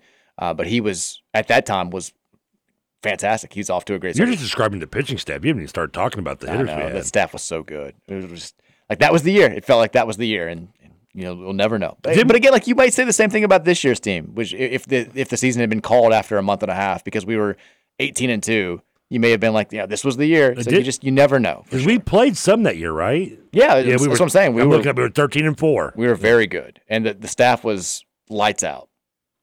Anyways, we'll take a break. When we come back, 5 o'clock hour, I promise we're going to do the Bartovic story. We'll get everybody worked into a frenzy. Basketball projections. It's that time of the year already. Woo-hoo. We'll talk about it next here on 1450 and 96.1 The Big X.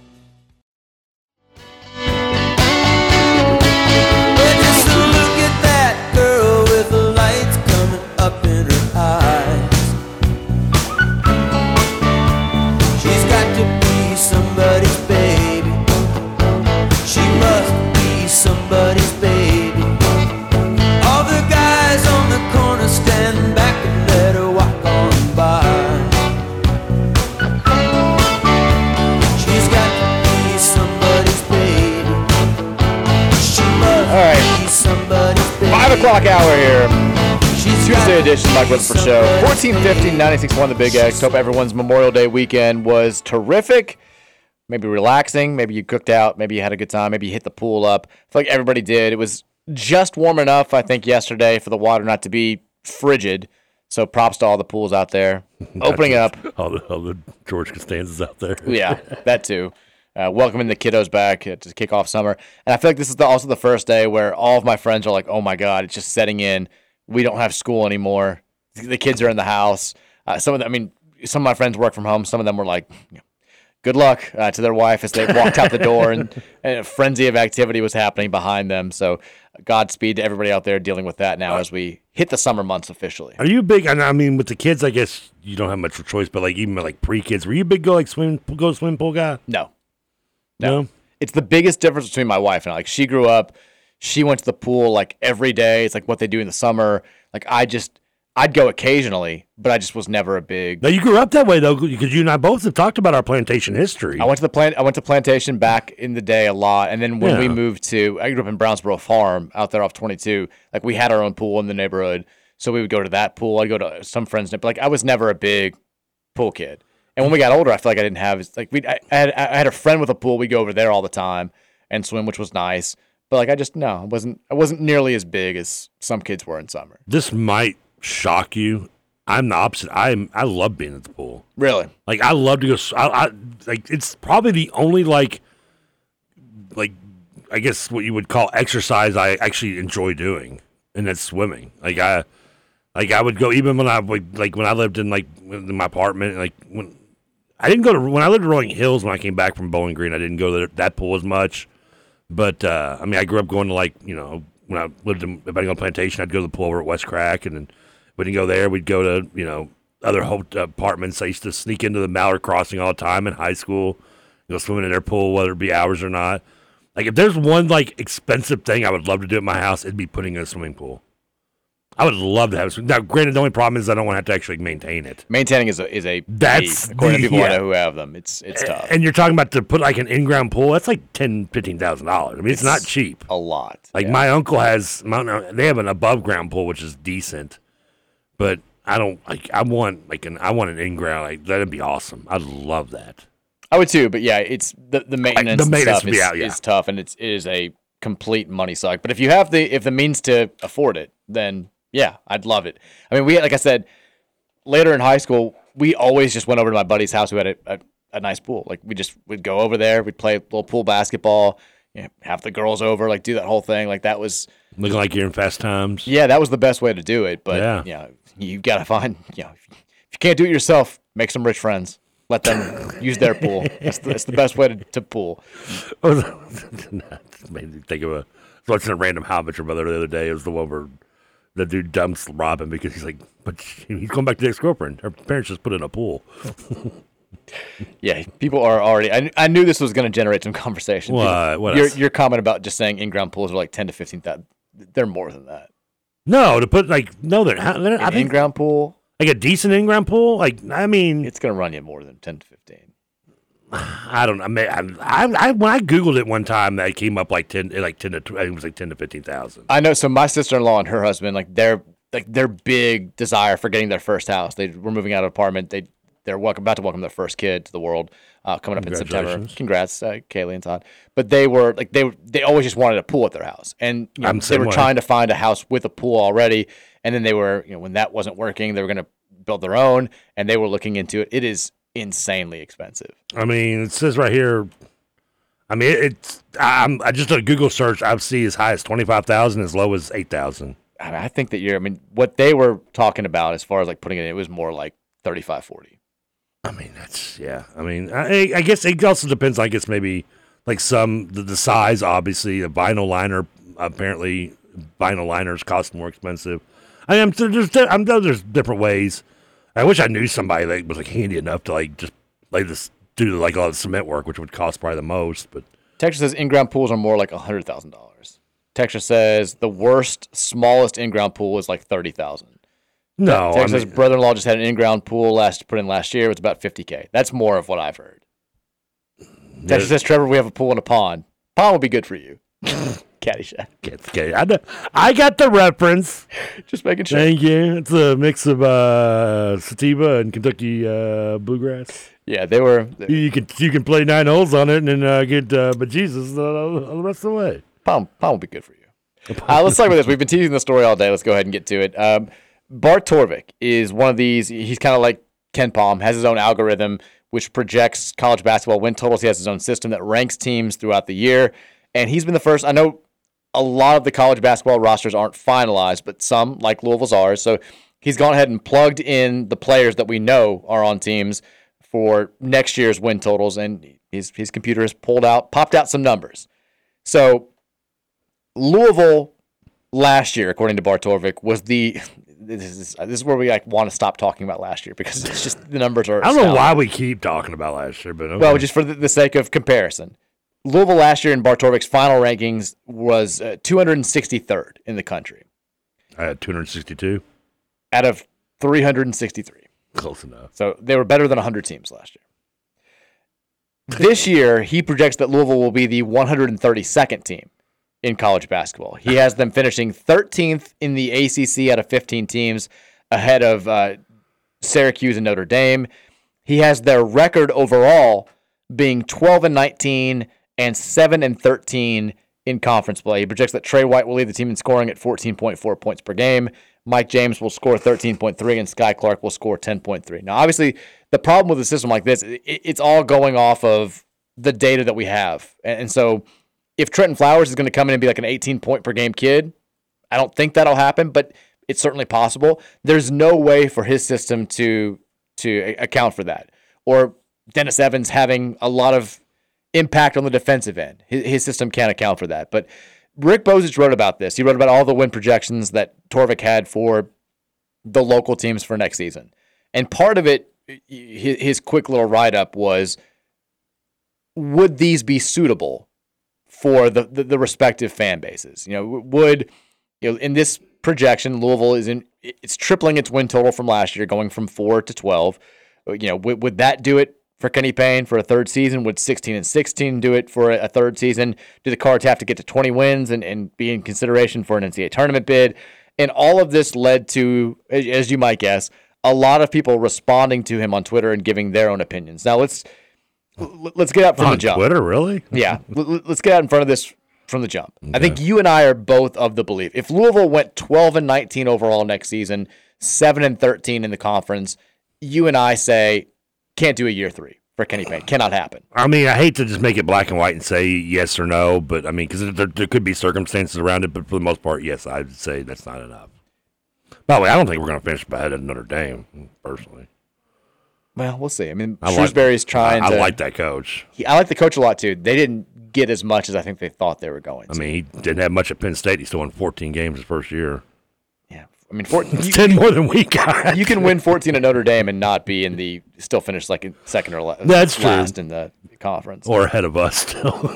Maybe. I mean, we'll see. They've been pretty bad recently. You're right. I think they'll get it going, but maybe not right out of the gate. But most people I saw responding to Bozich were saying you need at least 20 wins, and a lot of people were saying you need to be in the NCAA tournament. But those don't go hand in hand anymore either, though. No, for sure. I saw a lot of people. I saw very few people though saying 12-19. That's good enough improvement for me. He's building a program. I thought I was going to see more of that. But I think that whenever you saw that take from somebody who was saying, you're tripling wins, we're building, we got a young team, all that stuff, you had a lot of people jumping in and immediately saying, the game's changed. Like, you don't do slow builds in college basketball anymore. Look at all these quick turnaround projects because of the transfer portal. Like, you need to make the NCAA tournament in year 2. I think it's two different arguments. I think that if the roster were just young kids, and it is a very young roster for sure, but if the roster didn't have a very high level of talent, top 3 recruiting class now, a couple of high-profile transfers, I think it's a roster that you can look at and say, from a talent perspective, a coach who's one of the 10 best in the country, which is the standard here at Louisville. We are a top 10 all-time program. You should have a top 10 all-time coach, or a top 10 coach in the sport. A top 10 coach would take that team and at least be in the mix for the NCAA tournament. Is that fair to say? Top 10 coach would have won 10 times more games last year. For sure, but we're moving on from last year. I know, okay. Assuming that the players are half of what their ratings are, then yes. I think you and need that's still a stretch, I think, for some, but yeah. Sure, I mean, Sky Clark, we know that he has potential. Like, his numbers didn't set the world on fire, but you can watch his highlights and say, that's a kid who can play at this level. With the right tutelage, the right coaching, he has a very high ceiling. He can help you win basketball games in the ACC. The issue with him and all the other guys is the same thing we saw with, like, Brandon Huntley last year, is that you just matter whether they're doing it game in and game out. Again, agreed, but I'm just laying out the surface here. Trey White is a kid that was very, very good for a good team last year, USC, the team that made the NCAA tournament. He was an all Pac-12 rookie team member. Yeah. Clearly a lot of potential. I think you look at what you brought in, you look at the guys you brought back. Mike James was one of the few bright spots from last year. His improvement was noted. Brandon Huntley Hatfield showed flashes of his potential, Agreed. like Sky Clark, like you said. You look at all that and say, if we've got a coach that can win a national title here, he'll take this team and he'll win somewhere around 20 games at the very least. He should in the ACC, yeah. Exactly. And I think that we're now coming to kind of a consensus. You're seeing a few people push back, but I think that the consensus is people are cautiously optimistic about the roster that was assembled, but they're all kind of the same belief. If we don't even sniff the NCAA tournament this year, we know that we don't have the guy. I mean, would you give a pass for a 12 to 14, 15 win season if the circumstances are injury related or maybe, issues early on, but come on very late with some big wins, maybe possibly a beating of Duke or I don't know, somebody you're not supposed to beat. That pretty much is everybody in the ACC after last year. But I mean, is there a scenario that Mike Rutherford would accept something below a 16-17 win season? No.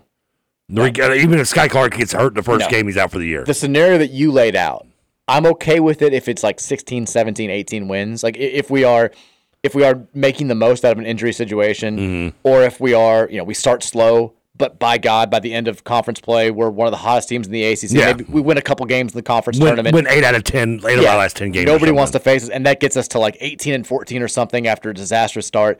I can see that. If it's just to get us to like 12 and 19 or 13 and 18, no. Yeah. You are in charge of assembling the roster. That falls on you. You were in charge of it last year. That part of the poor assembly of that roster has to fall on you as well. What I can't get out of my head, and I know that we can debate this if we want. I know it's a sore subject because we are arch rivals, but you can say we don't hold ourselves to as high of a standard as Kentucky, but look at what Kentucky did with their once in a generation awful hire with Billy Gillispie. The man made the NCAA tournament and was SEC Coach of the Year his first season. He brought in what was the other? No, he lost Lucas, but they brought in Patterson. Right, but he still was not up to, even that year where he won Conference Coach of the Year and made the NCAA tournament, was not up to UK standards. No. And then a year later, they weren't terrible. They weren't good. They went to the NIT, and right away, UK didn't say, we got to let him cook. We got to let him build. We got to see what he can do. He had this success. He had that success. They fired him, and almost everybody was on the same page. And when you look back, it was clearly the right thing to do. And if we're talking about them firing a coach who had 2 winning seasons, 1 NCAA tournament season, 1 year where he was Coach of the Year, and it's still being very clearly the right move, I don't know how we can look at ourselves in the face and say that we're on the same stratosphere, in the same stratosphere as Kentucky as a program, if we're not going to fire a guy who is like 19 and 51 or whatever it would be after 2 years on the job. No, but does UK still fire Gillespie if you don't have the off-the-court issues, though? Yes. You still think because we've joked and said that we're learning still today stuff that we right, but that's the thing. Those weren't reported facts. Those were all rumors and innuendo. Most of it turned out to probably be true, but probably, but we don't know. It wasn't like John Clay was writing exposés for the Lexington Herald Leader saying Clay's gonna he ain't gonna hold back. Yeah, and that never happened. So they had, if they were going to fire him for off the court stuff, they didn't have any cause because we didn't know about it. Now maybe they found out something behind closed doors or whatever. When did the night golf drunken DUI? Was that after he got fired? He got a DUI on my birthday. I remember after he'd gotten fired. Yeah, it was okay because I remember this whole I'm going night golfing thing or something. Right. Yeah, I couldn't remember. But I couldn't remember if that was before or after. If he'd been winning at a high level, none of that stuff would have mattered. No, you're right. No, you're right. It's been overlooked. He wasn't winning at a high level. The difference between him and what I guess you would say if you're trying to defend Kenny Payne getting a year 3 with worse results is he also was not recruiting at a level near the standard of UK, and Kenny Payne is very much recruiting at a level that we haven't seen in recent years, and you assume that's going to continue with the 2024 class. Now, if he's not, if the season is going on and we're not winning and we're also swinging and missing on 2024 players, we don't get, Carter Knox has us in his final 8. We've lost out on Carter Bryant already, but let's say the class is just not coming together. That probably changes things, but you assume after Kenny Payne did what he's done these last few months, that the recruiting is going to continue at a high level, which does make the situation slightly different than Gillespie. But Gillespie, again, was also winning way more than Kenny Payne was winning in this scenario. And Gillespie was kind of like we were with Satterfield, though. He wasn't being awful, but we all knew we wanted Jeff Brom instead, and Kentucky wanted Calipari instead. Yeah, or Donovan. Or Donovan. They still want Donovan. But who does? But it was mostly, I think a lot of it was more Cal, because, when they hired Gillespie, it was all why are we not getting Cal? Mitch, you screwed up again, unbutton that top button and breathe a little bit, you whatever. And kind of with Satterfield, he's not doing horrible, but for the most time, nobody wanted him because we wanted Jeff. And, of course, I'm glad we got it. Does the fact that there isn't that Calipari/Donovan guy behind Payne, does that not help maybe bring some people and pull 100% kumbaya to get rid of him? I think it's a good point. I think it's a really good point. You don't have that.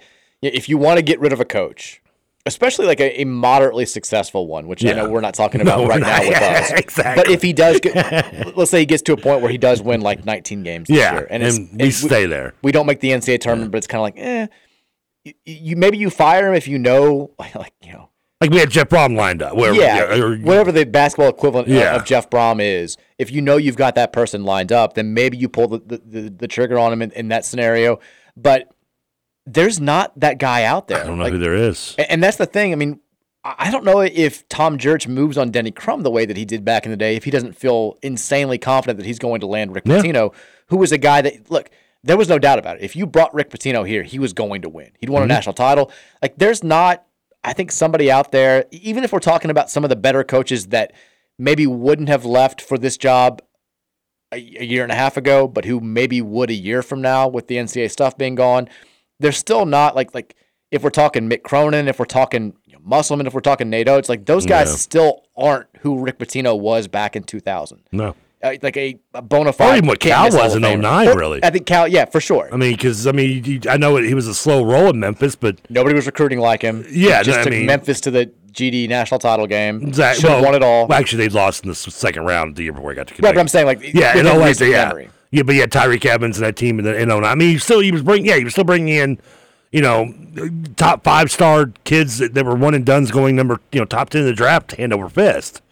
Yeah, you're right. I mean, I guess Alabama, Nate Oates is a little bit in that way, but there is nobody. I mean, short of like saying Bill Self, but he's not leaving Kansas to come here. I mean, unless you go to, unless it's Josh Hurd behind closed doors talking to his buddy Jay Wright, who's become the new like Urban Meyer, right, for basketball. Everybody's like, I heard Jay Wright wants the. You go after Jay Wright, make Jay Wright say no. Jay Wright ever wants to be affiliated with Urban Meyer, but I get what you're saying. He's the same, the old John Gruden, the Bill old Parcells, Brad Stevens back in the day. Like he's very much he's the white whale that's out there for every major program that is thinking about making a coaching change. Unless you've got him or somebody like him lined up, it changes the conversation. Now, what I am seeing is amongst the fan base, and again, it's a small sample size, but what we hear on this show, what I see on the website, what I'm seeing on Twitter in response here is that for as divided as the fan base is, pretty much everybody is kind of the belief that if we go 12-19, which this model is saying we will,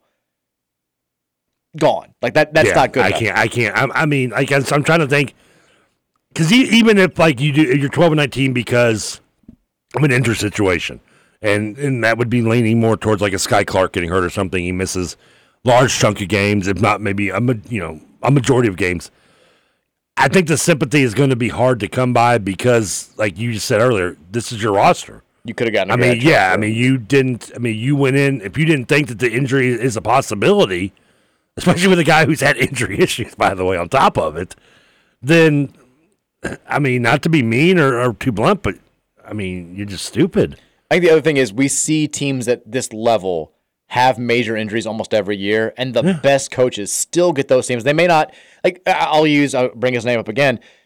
I know Mick Cronin's kind of a hot button issue, but he loses the defensive player of the year nationally. He loses his big man at the end of the season. Yeah. They dealt with injuries throughout that entire year. And I know they only made it to the Sweet 16, but it took a incredible loss to Gonzaga in the Sweet 16 and knocked them out. And he had them in a position to still be national title good at the end of the day. Every team with a really good coach that has a major injury doesn't just wilt. And so it'd be one thing if we went 19 and whatever and missed the NCAA tournament and we could look back and say, Sky Clark probably gives you 3 or 4 extra wins and maybe we make it. But if we're 12-19, I just don't think that's good enough. And I think that most people seem to be of that belief, which my whole thing is... Bobby Huggins will. Bob, he wilted when Kenyon Martin went down. He did. He did a little bit. He did. But... Bad karma now. My whole thing is I've been concerned that people would try to do this thing where it's like, well, we tripled our win total. And you don't get you don't benefit because you were so bad in year one. If we had won 11 games last season, that still would have been a wildly unsuccessful year. And if you back that up with a 12-win season a year later, nobody would be saying that that's good enough to get a year 3.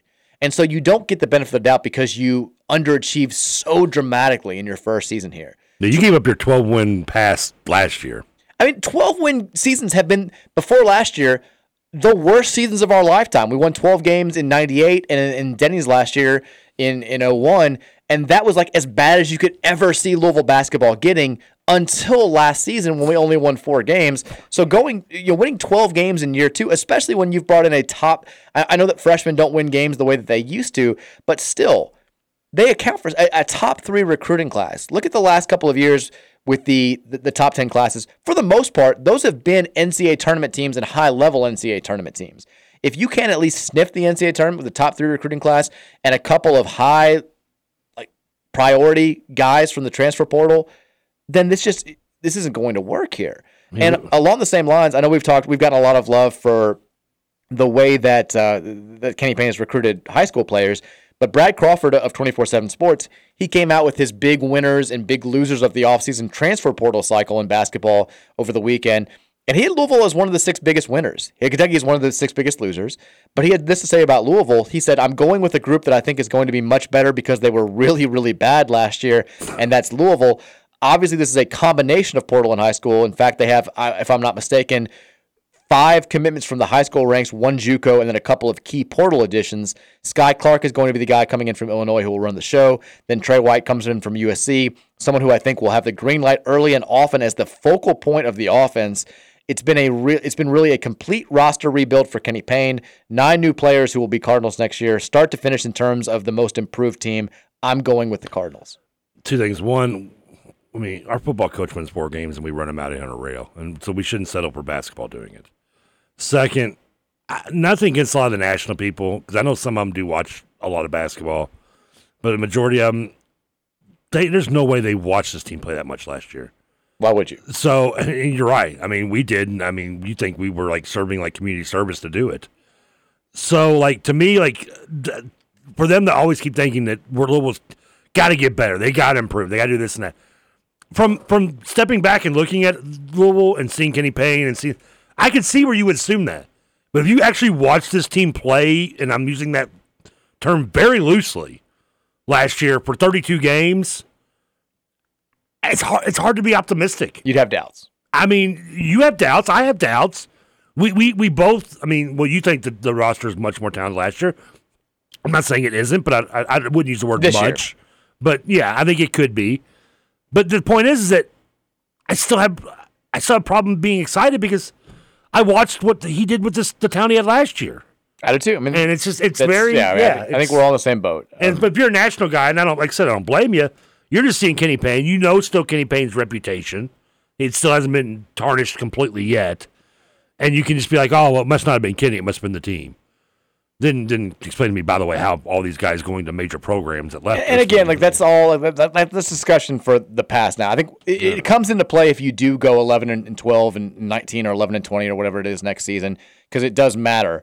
But I think everybody is trying to believe that this team is going to be markedly better. But I think the point of all of this is that if we do, like the projection says, go 12 and 19, an overwhelming majority of the fan base is going to say that's just not good enough. It's an improvement, yes, but my God, it's not nearly the improvement that we need to see to believe that things can get even better in year 3, 4, whatever down the line.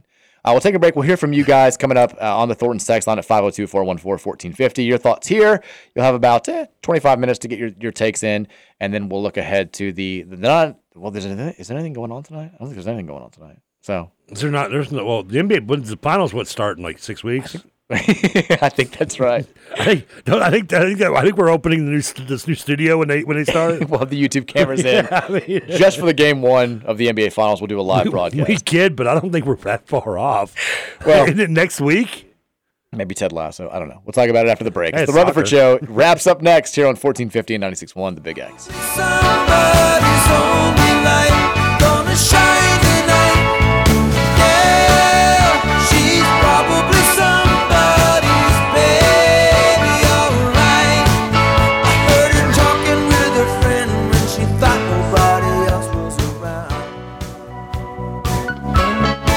She said she's got to be somebody. Up and down, Papa's hair, fleas and ticks jump everywhere. Some original sin.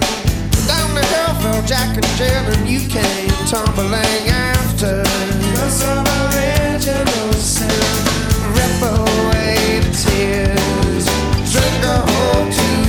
hesitate to say this. I know we're in Jeffersonville because the whole computer has gone like kaput. But it seems like, I know you're having to manually do a lot of stuff, but at least it seems like we haven't had any gigantic like failings since then. I'm trying to be positive here. Other than the computer being like other than disco, we've been on the. I mean, now there's a little bit of a. It's hard to get like a good smooth transition from the commercials and rejoin and stuff because I'm running literally everything over the same pod. So, but it's like we got drilled with a terrible earthquake, and then we're sitting here and we're like, at least there was no aftershock. Like things have been pretty quiet here for the last couple of weeks. It's been more like the cable's still on. Yeah, a second natural disaster hasn't destroyed us, so we're existing. We're finding ways to cope. We will be in Jeffersonville, though. It feels like I got the like Troy a few weeks ago. Positively text me that you're like, so just to get I feel like you knew what your answer was going to be. But you were just like, just maybe let's throw it out there and hope maybe I will get it different. Like Troy, like 2 or 3 weeks ago, was like, we should have these computers. Like we're gonna have them up and running in like 2 or 3 weeks. And then, so this morning, I was like, a couple of questions. I was like, one, I'm assuming we're still in Jeffersonville, and the way that Troy said yes led me to believe there was no like, I think it should be gonna be up by Friday. I think we're gonna be over here for a couple of weeks. Well, let me give you a heads up. See all this stuff behind me? Yeah, that's not supposed to be there anymore. Okay, that's supposed to be like those are what we call receivers that helps us get the. The one positive of this automation, the summer of Jeff. Yes, I like it. You might keep like a diary and stuff. That's good. We can do all kinds of things over here. I'm gonna have to get that easy pass for the bridge because I can't spend like hundreds and hundreds of dollars to work here. I know.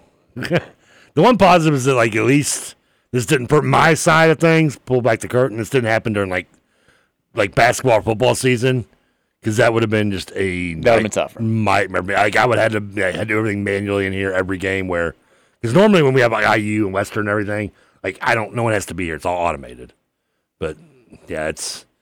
So at least it's happening in the summertime. Yeah. There is, again, a positive thing. I'm with you on the easy pass, though. Like I got one just the other day, and I'm just like, afraid to open it. Like I'm like, it's still sitting on my desk. I'm like looking at it from the Kentucky Toll. Like I don't want to even open it. I'm like worried too. I've got I haven't paid him in a few months, and it's gonna be bad. Oh god, yeah, you're getting hit with late fees now too. I probably am. Yeah, I don't think they're big late fees, but yeah, you're probably gonna be over $200. Can't wait. Should be great. Love it. Probably gonna send that over to Troy and them. I would like to. Probably should. I think we should. Can't we? I think. Just saying. Probably.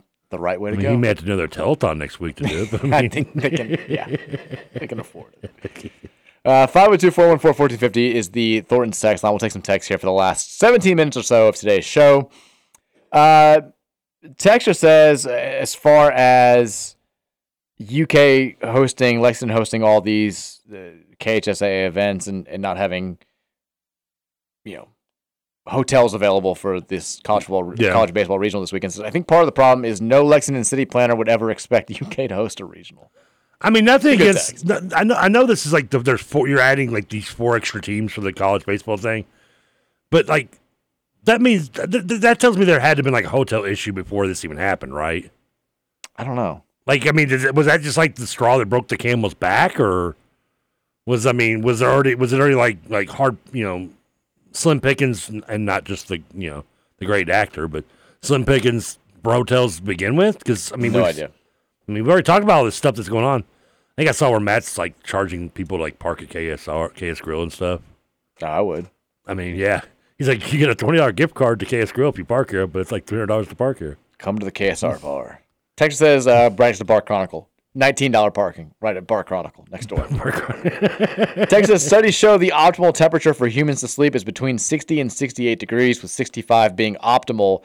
I get the carbon footprint issue. I offset it by not turning on heat during the winter and living in sweats. I have heard that like sleeping in colder temperatures is better for your system, which is why I just like sleeping colder, but I feel like I sleep 10 times worse when it's too hot, and I wake up feeling like crap. I wake up sweaty. I mean, I wake up every hour or so. Kids are killing me. I can't do it. I can't sleep in the hot. I get no good sleep at all. I offset it by not going out as very little as possible and leaving my house. But then again, I guess that means the air's running more. So. Yeah, I was gonna say that. I don't know if offset means what you think it means there. Can't just in pure King of the Hill fashion. Can't just buy some trees and call it even. It was a great episode, by the way. Texas is out of context talking about the plantation that makes you guys so southern white. I thought about that too. Trust me, I'm well aware. I feel terrible. Like if you don't know what we're talking about, it's like, you know. I mentioned that as soon as I said it, I thought about it, but I was like, maybe it's just my weird mind that thinks this. When I was like, yeah, you used to go to plantation all the time back in the day. It's like if you saw the house that we grew up in when we went to plantation, you would like no privilege whatsoever. Yeah, I mean, I lived right across the street from the plantation. Texas Plantation's dive platforms were 1 meter, 5 meters, and 10 meters. So 3 feet, 16 feet, and 32 feet. No, it's 10. That's not 16. I thought it was. There's a 10-foot too, though, isn't there? I don't remember. I have not been to I thought the top one was 60. 60. Is the top one 32 or 64? I thought it was 64. He says 32. Maybe it was 32. Whatever it was. In my mind, like my childhood mind, it was 250 feet up there. I mean, you can see it from Westport Road. It's huge. It's gone now.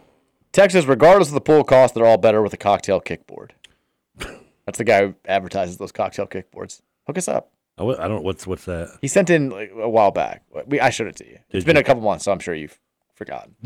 Clearly, I have. Texas says there is zero reason next year that we should not make the tourney. In which, I don't care what sport he's talking about. I agree. I don't know if he's talking about baseball or football or basketball, but I agree either way. That's where I am, and again, I know that Josh Hurd may not be of that belief, but you're going to have a hard time selling me on. Oh yeah. Not just that, like this guy can be somewhat successful here. I mean, you're Louisville. You should be able to hire a crappy coach and still be a program that goes to the NCAA tournament just about every year. But if you want a coach that's going to get us back to Final Fours, back to winning national titles, like you should be able to do more with this roster than just like win 15 games. I also am curious to see if this team, if next year this is a 12 to 15, 16 game win season, like as KRC would call them, the paying butt slappers, and some of which he's known his whole life or played with at some point. Not to say any names. I'm curious if that'll be the straw that like convinces them to there needs to be a change. Like, or am I starting to get? Oh, it's a character. We're building a character here, Well, this is my biggest fear with next season is that we do just enough to where it's like a debate. We have a lot of performances that don't look good, but then maybe we beat somebody we're not supposed to beat late in the year. Yeah. And we finish, let's say, like 17 and 16. And everybody's like, well, we're so young. We're building a program. Yeah. Like, you can talk about wanting quick fixes, but Kenny Payne's still building the old school way, and it's going to work because of the culture.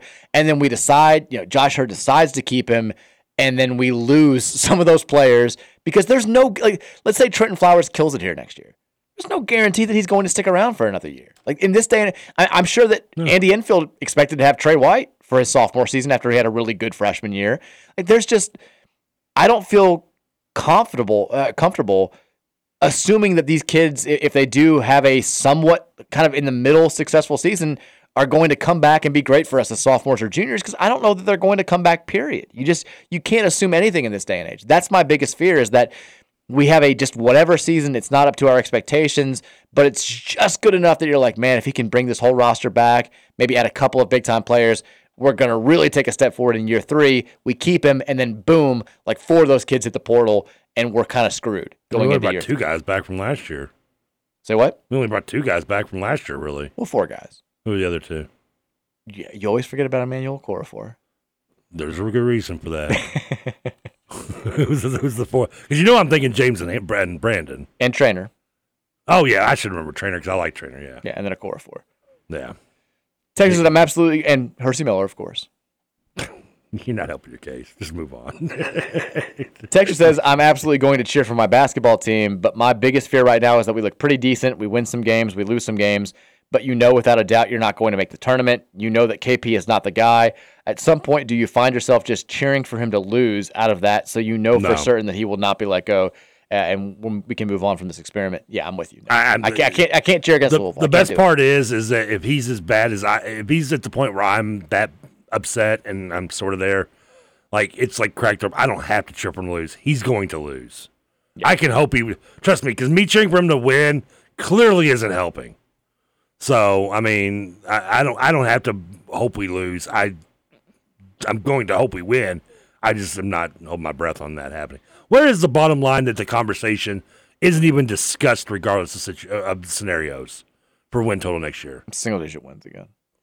Okay, so a 12-win season could have a crack in the door. I shouldn't, but I think it will. I mean, it would have to be like several injuries, and we have like a huge recruiting class coming in, and all this maybe stuff. a couple games, maybe 2 of those 12 wins are against like Duke and somebody. Maybe. For me, I'm done. Or UK, for example. But I think there will be a discussion. I think if you have if you're anything less than 10, I think it's just everybody's like, we tried, and it's not going to work out here. Another texture says Plantation's big diving platform was definitely 16 and 32 feet. Okay, I don't know why that's 32 and 62. I'm sorry, you're probably right. He says, I went up on the 16-foot one when I was about 10. It was super crowded. I couldn't get up the nerve to jump, so some kid pushed me off. Fun times. The 16 was open when I was a kid. Like me too. The biggest one wasn't. The same. 32. But even the 16, I don't think. No, you had to have been young because I was young when they stopped. I was real young. Yeah, I think I was probably like 8 or 9 when they stopped doing the 16.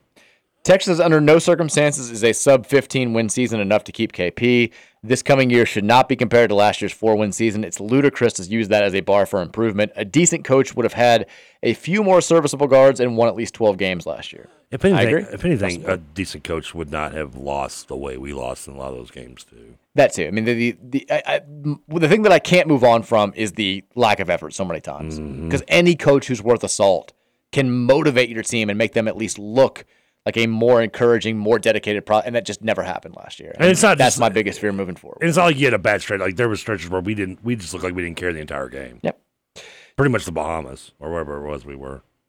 Well, Maui? Maui, yeah. Sorry. I couldn't remember. Whatever. At least that was early. The fact that it didn't get that much better as the season went on is my primary concern.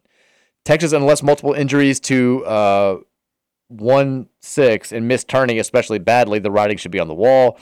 KP should look at KP 5 to 10 years ago, remaining an assistant and not pursuing lower-level head coaching job as reason why year 3 shouldn't happen. Don't really follow the text, but I think the primary part I agree with. Texas Bozich is already framing 12 wins as a 200% increase, being so very generous to KP. I did note, I don't know what Rick Bozich knows or thinks he knows, but a lot of people that were saying, he needs to make the NCAA tournament next year or he's gone, or we're saying, he needs to win 20 games or he's gone, he would just respond with noted or whatever. I think that he believes, and if he believes it, I'm assuming it's because he's been told by Kenny Payne directly that, KP's in pretty good shape for a year 3, unless it's just another colossal failure, which makes me a little bit nervous. Yeah, but I mean, then it's the argument of what is the difference between your thought of a colossal, my thought of colossal, and Josh's thought of colossal. Well, that's what I'm saying. Yeah. If he's been told by Kenny Payne that he thinks that Josh Hurd is cool with him going 12-19 but showing progress, then all of this is moot conversation for us anyway, and that makes me a little bit. I can't imagine that that's the case. I don't know. What annoys me about that is if that's the case, there's a very good chance. Well, we're not getting Trainer back. I would be shocked if probably Sky Moore would return, short of and just complete meltdown of a season and injury related. I would think Huntley Hatfield is ready to get one foot out the door. He was already that this year anyway. I mean, then you're just going into the third season with pretty much almost a whole new team, probably more than likely. Texas, imagine watching any other program in the country going 12-19 with 10 4/5-star players in the roster. I can't think of one Power 5 program that would keep their coach, so why is Louisville even considering keeping him? I'm honestly still in disbelief that he even got a second season. I can think of it could be Power 5. Wherever Fred Hoiberg is, one comes to mind. But he's in Nebraska. They're not getting 10 4 and 5-star players. True, but they are winning. I think they're winning more than 4 games. Yeah, they've never had this bad. They haven't. I wonder if Nebraska's ever won less than 4 games or less. Texture says, "Do any of your friends ever ask about Trevor?"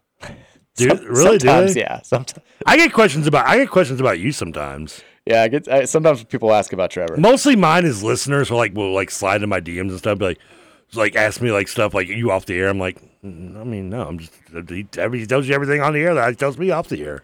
That's not true. I sometimes give you the There's goods. Sometimes, but yeah, I'm not gonna yeah. By the way, for the record, Nebraska's never won less than they did in 1944. Hey, God, that was a bad year for college basketball. They went 2-13 that year. We're worse than Nebraska. But to answer the question, every now and then I will get is he really Am I really like that? Is he? How is he in real life? And I'm like, he's pretty much the same. Yeah, I don't. I'm just. I am who I am. I mean, who asked about me? Was she cute? No. Okay, at this point in my life, I'm not worried about cute. Is she single? That's not even really a deal breaker, by the way. Guys, which no, I've been down that road already at Taco Bell. I know. Recurring theme here of the show. At least Taco Bell dude gives me facts. Texas, nice rejoin, TK. First time and only I ever saw anyone smoke meth was at a Dave Matthews concert in Indiana. Really? I don't think I've ever seen anybody smoke meth. Not that I've known, at least. I can't like to say I haven't either, but I would never see it at Dave Matthews concert. I mean, that's like the last concert I would expect to see it at. As I say, it seems like an odd spot. I've been to a Dave Matthews concert, and there was a lot of weed smoking, but didn't see any meth. Do you like Dave Matthews? I do like Dave Matthews. You're in that wheelhouse where he was kind of like, when they got really popular, and it was like, you looked at people like Dave Matthews almost kind of like preppies. And see, and that's the thing, is I really liked the music. It had a bad reputation. I liked the music, but I was kind of embarrassed. I didn't like a lot of the fan base growing up. I'm kind of with you. I like Dave Matthews Band. I mean, I like some of the songs. I mean, it almost became sort of its own genre of music. Like it's very unique. I liked a lot of it in high school and college, but then I would go to concerts and be like, I don't like a lot of these people that are here. It's kind of.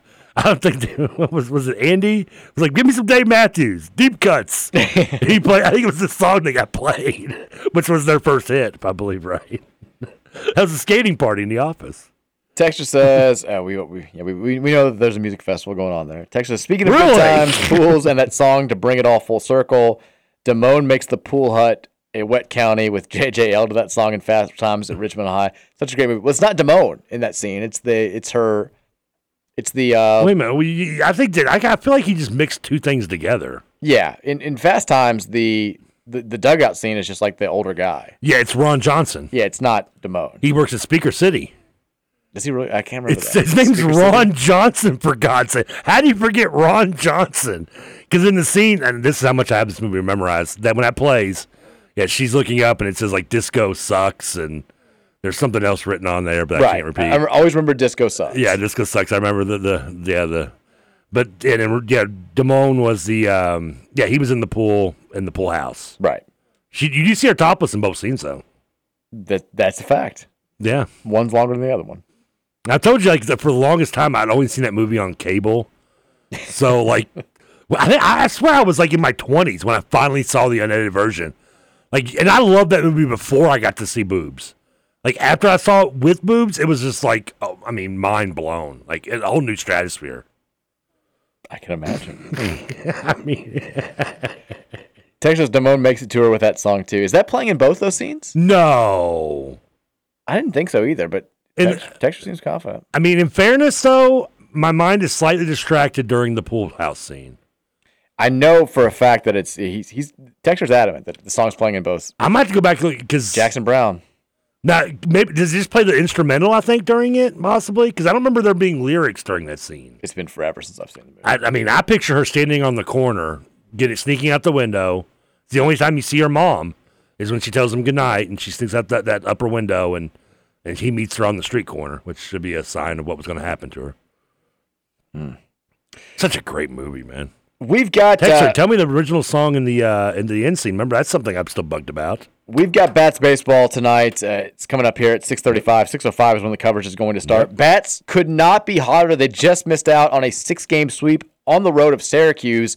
They lost the finale on Sunday 9-8. They now start a 6-game homestand against Worcester tonight at 6:35. I think every game during the week is 6:35. They are, except for Friday. The one I do is at 6:45 for some reason. Friday's at 7:15. 6:45 post game, yeah. And then 7:15 on Saturday is the first pitch as well. So and then 1:05 on Sunday, pretty standard. So Josh is here to do all the games on Friday. Yeah, we got. That's why we love Josh. But keep it locked right here. Nick Curran, Josh Hawkins, and company taking you over. Louisville versus Worcester. 6:35 is the first pitch. 6:05 the coverage will start here. Go Bats! Let's keep the winning streak going. Let's win an International League title. Everyone have a fantastic Tuesday night. We'll see you guys back here at 3 o'clock tomorrow. You a monkey on a string.